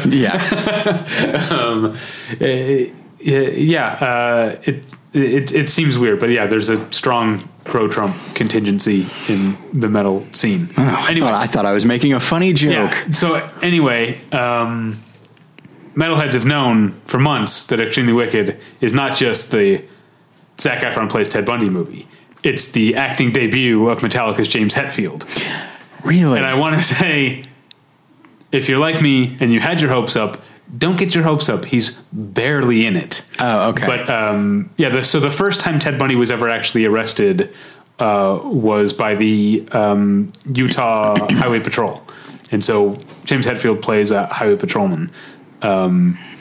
He looks the part, and he looks like in the interrogation room. He looks intimidating when he they've got him in an interrogation room, and then they find like a duffel bag of like tools you would use to tie up and kill someone. And so like James Hetfield like walks into the interrogation room and menacingly tosses down the duffel bag on that table. He does his job very well, but he is barely in it. I'm sure he does a fine job, but I did have the thought, like, if he's not going to be in it that much and he's not going to do anything particularly interesting with it, that's just a part being taken from a character actor. But do you know the connection here? I don't think I do. Is that the director, Joe Berlinger, is one of the directors of Some Kind of Monster, right? Kind of Monster. Yeah. Okay, that I knew. But at the same time, like, James Hetfield's going to be fine. Yeah. All right? There's like a middle-aged actor somewhere who only plays unnamed bartenders and patrolmen. Yeah. And he's like, I could have used that money. But no, let's throw it to the musician on a lark. Yeah. Anyway, sorry, go on. All right. Next. Okay. So that was the second, if you're keeping track, the second of the three movies that I disliked. The big one's coming in a little bit. Oh boy. After this one. But no, the next movie I really liked, even though I could tell that a number of the audience members did not. It's called Photograph. It's directed by Ritesh Batra, who made The Lunchbox, which is an absolutely lovely movie. Did you ever see that? No, but I heard wonderful things about it. So lovely. And this is similarly a Mumbai set romance, but it's a romance about two of the most cautious people imaginable kind of maybe falling for each other. And so the movie is so reserved. I love stuff cautious. like that. I loved it, but I could tell not only from the body language of people around me, but I could actually overhear once the movie was out, people talking about thinking it was too slow, which is a bummer because I really liked it. It's called it's called Photograph, and basically there's a it's kind of a cross-class romance. Sure. So you've got this young woman who's not rich but is wealthy enough. Her family has like a maid and stuff like that. She's maybe middle class to upper middle class Mumbai, and she's walking around. Walking from an accounting class she's taking or something like that, and she walks past the is it called the Gate of India or the Gate of Mumbai? Anyway, it's a big monument. Yeah, I don't remember. And a guy mistaking her for a tourist or a traveler offers to take her picture. This is what he does for a living. He goes there every day, takes like Polaroid pictures of people and sells them to them as a keepsake of their trip to Mumbai. But so that happens, and then this guy's grandmother, his parents have passed away. This guy's grandmother is on him to get married because he's too old to not be married anymore, and he basically lies and says, "I'm actually seeing someone." And sends her the picture, and the grandma is like, "I'm coming to Mumbai. I gotta meet your special lady." Doesn't sound reserved at all, David. Yeah. And then the guy has to like track down the woman and then convince her to pretend, and they kind of, they go along with it. And I don't want to get much further in than that, but it's a movie of often long, quiet conversations. Yeah. That is about class without ever being specifically about class. There's a great part where she runs into her teacher on the street and he's an asshole to her. And he, like the photographer guy, hesitates to say anything because the movie doesn't say because he's of a lower class, right? But you can tell like and then he beats himself up for not literally beats himself up, yeah. But he beats himself up for not stepping in. But the movie heavily implies that he didn't because he felt like it wasn't his place to say something like. But most of the movie's long conversations. There's a lot of great because he lives. He saves up his money and sends it home to pay off his parents' debts. So he actually lives in a 1-bedroom apartment with like 5 other guys. And they have hilarious conversations together. And when his grandma comes, she stays with them. So it's like this old lady, this sort of like saucy old grandma lady, and these like 5 middle-aged guys hanging around and being the best of friends. There's some very gentle comic relief. It's a very lovely movie. I really liked it. So that's Photograph. The movie I hated. Oh boy. I love negativity from you, David. But not at me though. It's it's like that old saying, I'm not actually angry, I'm just disappointed. Yeah, absolutely. So I saw the film Relive, which was something I was really excited to see because it's directed by Jacob Estes, who made Mean Creek, a movie you and I both love. I do, yeah. And I don't understand how this movie is from the same guy. This Relive would have been a bad early 2000s direct-to-DVD movie. Ugh. It's a high concept, like sort of time travel action thriller in which it's very similar to Frequency in a lot of ways, except it's more violent and they say fuck a lot. It's an R-rated Frequency. David Oyelowo plays an LA detective who is very close with his niece, played by Storm Reed, who's the girl from A Wrinkle in Time. Oh, okay. His brother, her father, is Brian Tyree Henry, who's a sort of reformed criminal, but still doesn't quite have his shit together, and maybe isn't as reformed as we think he is. And man, that guy's in everything these days. Yeah. And so his not being as reformed as we think he is ends up getting his entire family, including Storm Reed, murdered by rival drug dealers. But then, shortly after that happens, David Oyelowo gets a phone call from his niece, and she's talking to him from 2 weeks in the past. And so now, over the phone, he has to try to get clues from her to solve who murdered her family so that he can save her before it happens and change the present.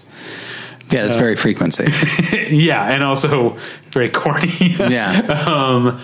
And you've got this great cast. I've already named 3 great people. Yeah. You also got David Oyelowo's partner is Michael T. Williamson, and their captain is Alfred Molina, who is just a thankless role. He's just the just a total. He's just the hand over your badge and gun captain type, and often the exposition machine too. Unfortunately, and it's just the movie's just so corny. Yeah, what the hell is it? I mean, aside from the cast, I guess, like, what the hell was it doing there? I don't know. Yeah,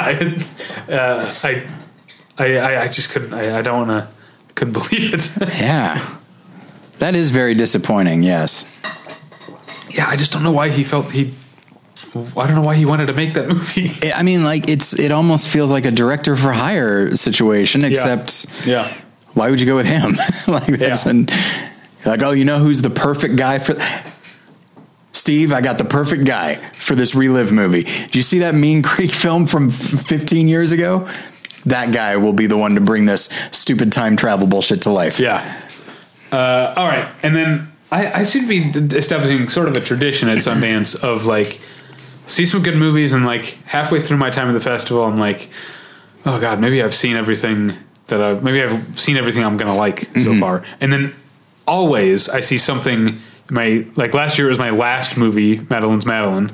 Year before, my last movie was Call Me By Your Name. Oh, wow. And then the first year, my second to last movie was Certain Women. So I keep seeing among my favorite movies of the festival right before I leave. Yeah. So here were my final 2 movies that I saw, which ended up being my 2 favorite movies of the festival. Okay.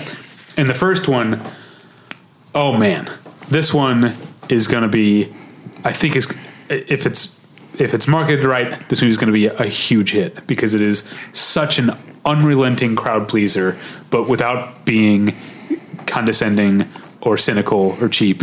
It is the new movie from Gurinder Chadha, who made Bend It Like Beckham. And it's even better than Bend It Like Beckham. It's called Blinded by the Light. It is based on the true story of a very well-known British journalist, but at the time, a 16-year-old Pakistani-British teenager living in a small English town in 1987 who is obsessed with Bruce Springsteen. That's right. This sounded terrible to me. It's when you described so it. Great. Okay. It's so great. And one thing that I hadn't considered, because I was in 1987, I turned 5 years old. But I guess by 1987, because this is after like Born in the USA, after like Ronald Reagan was using Born in the USA in his thing, like for a 16-year-old, it's not cool to like Bruce Springsteen anymore. I hadn't really thought about that his friend is into the Pet Shop Boys. I mentioned earlier the Pet Shop Boys would come up again. This movie about Bruce Springsteen opens with a Pet Shop Boys song. Yeah. And so when he discovers Bruce Springsteen, he's like even more of an outcast. He's already this nerdy kid, and he has really restrictive traditional Pakistani parents who won't let him do anything. And now he is walking around school with a jean jacket and a bandana, but basically the movie is it's full of Bruce Springsteen songs and Bruce Springsteen lyrics, which, I guess maybe if you're not a Springsteen fan, it won't connect with you as much. But I honestly think the point of the movie is not Bruce Springsteen. It's the point of the movie is that being a teenager is the time in your life when the music that means something to you, no music is ever going to mean that much to you ever again. Yeah. You will eventually lose the ability to interpret every lyric to every song as being meaningful to you, as being something that's about you. And this movie takes you back to that feeling, because it actually, the first time he listens, I think the first song he listens to is Dancing in the Dark. And so you actually see the lyrics on screen. When I look in the mirror, I want to change my hair, my clothes, my face. It's so like perfect, like how he's feeling at that moment. And the movie, look, I'm an easy cry at movies, but I could not keep it together during this movie. It was like a nonstop, just tears of joy for this movie. It was the only movie that I stayed for the full Q&A for because I loved it so much, which was with the star, I forget his name, Gurinder Chadha, and then the real life guy that is based on, who's has now been to so many Bruce Springsteen concerts that Bruce Springsteen knows who he is. Oh, wow. Also, he knew who he was before, but also he wrote a book. The movie's based on his memoir. So they wanted... So I mentioned the Q&A because they told... I say I stood for the whole Q&A. I did what you do. I stayed up until the audience questions. Right. I stayed for the interesting part and not the annoying part. So they told a story about they wanted to make this movie out of his memoir. They wanted Bruce Springsteen's permission. So they went to see him at, I can't remember, some show where he was... it was the...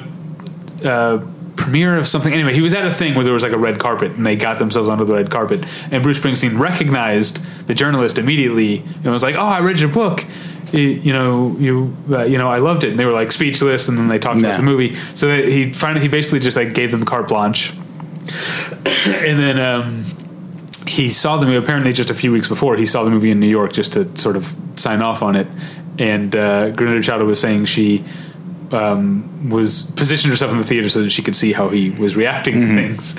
And the two parts he laughed at were this is going back to the kid's friends not being into Bruce Springsteen. When he pulls out a Bruce Springsteen poster, his friend goes, "Is that Billy Joel?" And apparently Bruce Springsteen, that was very funny. And then there's a part where because the kid writes lyrics for his friend's band, and he starts quoting Born to Run to him, and he's like, "Did you write that? I told you your lyrics were shit." And apparently Bruce Springsteen thought that was very funny too. But man, yeah, I can't recommend this movie highly enough. I think it could be like a Bend It Like Beckham type of hit, or bigger. And I mean, granted, it's not Bohemian Rhapsody insofar as like it's not about Bruce Springsteen, but it does tap into something notably American, and I think it could catch on if it's, like you said, if it's marketed correctly. Yeah, there's because you've won me over by talking about like when you're a teenager, regardless, even if you're incredibly popular. Not that I was, but I've talked to people that were, just like, even when you're popular, there's still this part of you that's just like, I don't think anybody understands me, and I don't think they would want to. Like there's such insecurity there, combined with a vulnerability, which is why, as you mentioned, music, and I also think movies are really any kind of art, but everybody listens to music. When you find a music that like hits you the right way, suddenly it's the only thing that understands you. And so, and as you get older, you get out of that emotional phase, at least I'm told we do, where you feel like you're very alone, and so you're better able to relate to other people, and music can still be important to you, but it kind of it has a place. But when you're a teenager, like, the artist, it's only coming at you, like it's only coming towards you. It's not a thing. It's a thing you can respond to, but unlike everybody else, it can't really disappoint you because it doesn't actually change. So do you know what I mean? Yeah. It can't respond incorrectly to you. And that's why, I mean, when you said, yes, Bruce Springsteen is so distinctly American, but I mean, part of the conceit of the movie that's so moving is that a 16-year-old British Pakistani boy finds just as much to relate to as the New Jersey burnouts or whatever that he's writing and singing about. It's something I do every once in a while. I try to look at movies that, because everybody that I know there's a hot take, but David, the country is more divided than ever. And so I do tend to look for movies that I think could actually like connect people, not that they connect to each other, but like a movie that everybody can agree on works really well. And I feel like this is the kind of thing that could get everybody excited. Yeah. It's pretty rare. Yeah. Hell or High Water was one of them. Yeah. There's a part, I'll tell you, Mike. I don't want to spoil it for people. I know you don't care about spoilers, but some people do. Yeah. All right, final movie. Couldn't be more different in many ways from Blind Violet, except it also takes place in England in the 1980s. It's called The Souvenir, starred by Joanna Hogg, and it stars Honor Swinton Byrne, I think, but she is Tilda Swinton's daughter. Oh, okay. Tilda Swinton plays her mother in the movie, but it's about a young woman in film school in the 1980s who comes from a very wealthy and privileged, but also very what's what I'm looking for, sheltered environment. Okay. Who starts hanging out with this art crowd and then ends up falling in love with a guy played by, is it Tom Burke? Tom Burke. Tom Burke. Yes. Who was in the State of Play miniseries. Oh, okay. 15 years ago, whatever it was. Oh, yeah. All right. So there's like a big age difference here between the characters. I guess so. I think he was younger in State of Play, but yeah, right. I don't think he's supposed to be that much older. Okay. But he works for the government. He's very sophisticated. He's very cultured. He has great opinions and conversations, and he is also a heroin addict. So, which is something she doesn't even realize until like halfway through the movie because she's so sheltered and he's so good at keeping it from her. So it's a movie about someone being in love with a heroin addict. Stylistically, it doesn't have any of what you expect from heroin addiction drama. Right. It's not gritty. It's not handheld. It's very, or I should say, it's mostly not handheld. We'll get to that in a second. It's very reserved. I think sort of adopting the way we see Tilda Swinton's character, what we understand about the lead. Her name is Julie, I think. From what we understand about Julie's upbringing, this coldness, this reservedness, this chill is how she lives life, and she doesn't have much perspective. But there are occasional moments where suddenly the movie does have a different texture to it, and does have a handheld camera, and does get a little bit closer, and they tend to only last for a brief few seconds. And I have a hypothesis of what they are, is that those are moments that maybe didn't actually happen that way, but are the way that Julie will come to remember the moment. That's my hypothesis. I don't know if that's true, but all the while, but I think they get into it. The fact that they become more frequent as the movie goes on, I think gets to what the movie is getting at, which is the idea of the importance of experience and perspective, because the other sort of through line is her prepping her thesis film, which she wants to make about shipbuilders in Sunderland, I think. I can't remember.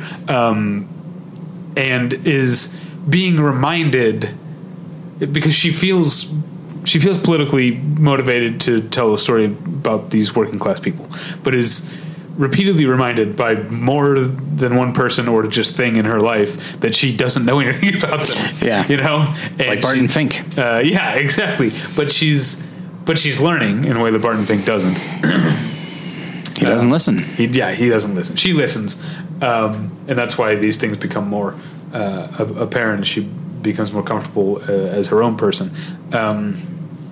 But she's unable to sort of reconcile her personal artistic impulses with her political ones, and that, which is a story that seems like it would have very little to do with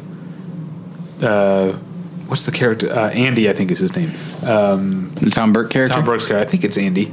Anthony, that's it. Seemed to have little to do with his heroin addiction, but this tale of experience and perspective. There's a souvenir or something that you're left with, right?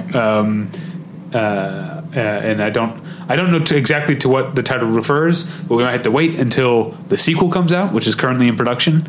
There is The Souvenir Part 2 coming out with Robert Pattinson. Really?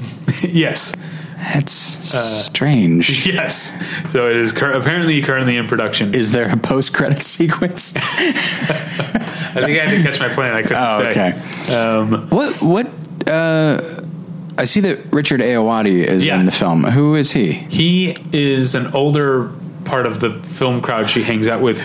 He's a graduate of the of the same film school that she currently goes to. Okay. And she's like all about, I'm going to learn all these things I need to learn at film school. And his whole perspective is film school is just a place to get cheap access to equipment and a crew.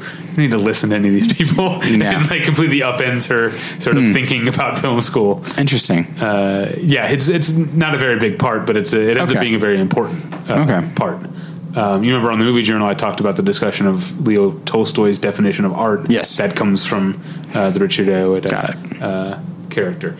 Anyway, so I found that movie to be incredibly powerful, incredibly beguiling, because it has that reserve.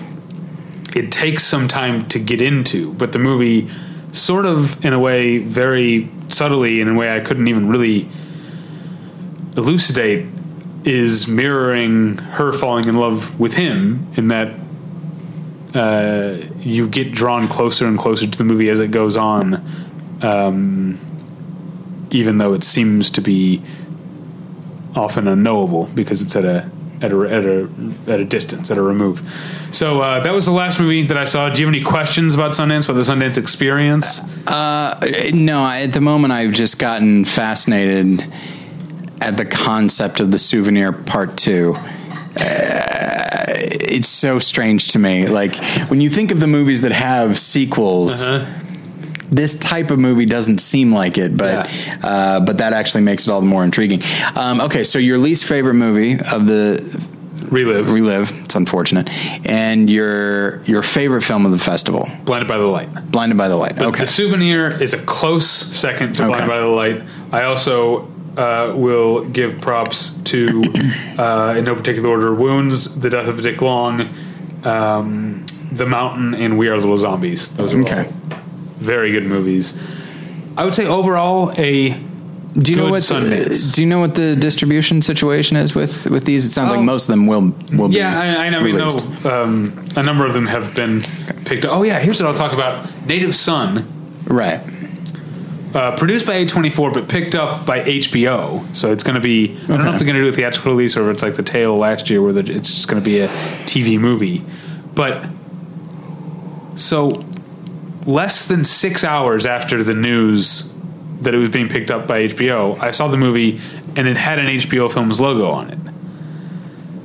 And I just, given what I know about DCPs and stuff, that's a great turnaround time. Yeah. What I'm thinking is that, I don't know if it's HBO or if there must be people on site in Park City to rewrap DCPs with logos. Oh, undoubtedly. Because you couldn't FTP the file to a post house in LA, right? Get the DCP rewrapped with the logo, even as just its own reel, and then get it back to Park City. I don't think you could even do that in 6 hours because of the transfer time. Yeah. So there must be. So I don't know if do major places like HBO or Amazon or Netflix or whoever, do they bring encoders, or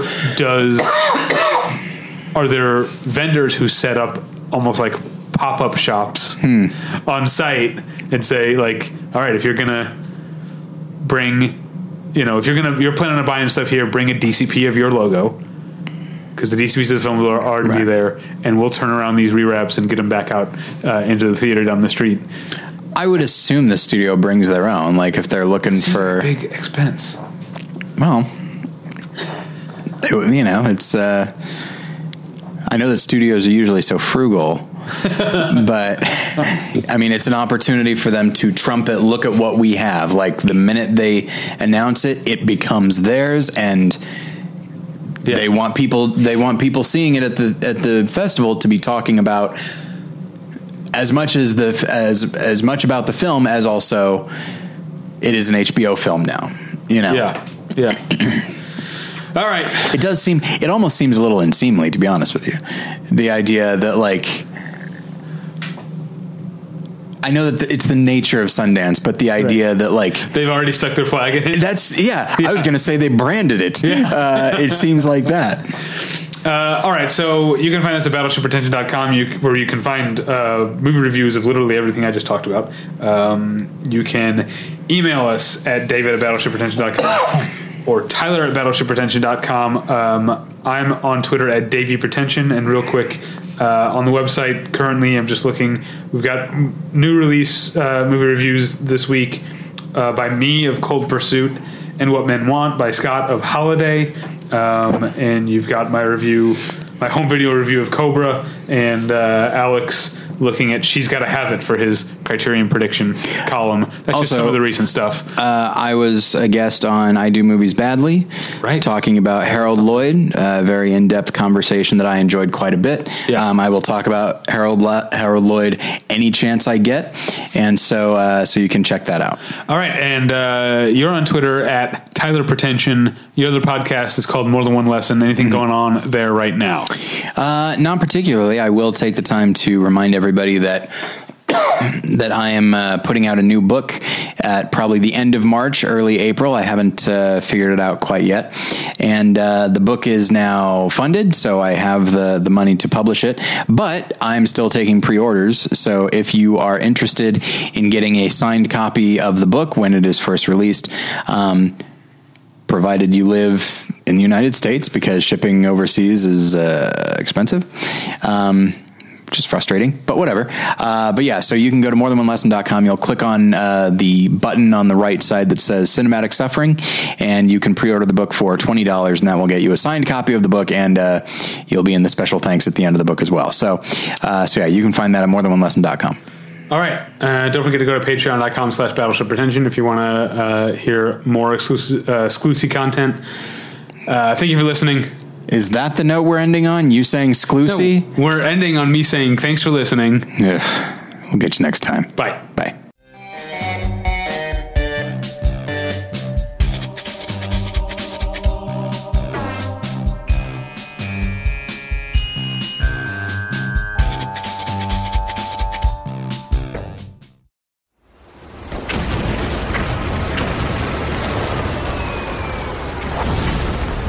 This program is a proud member of the Battleship Pretension Fleet.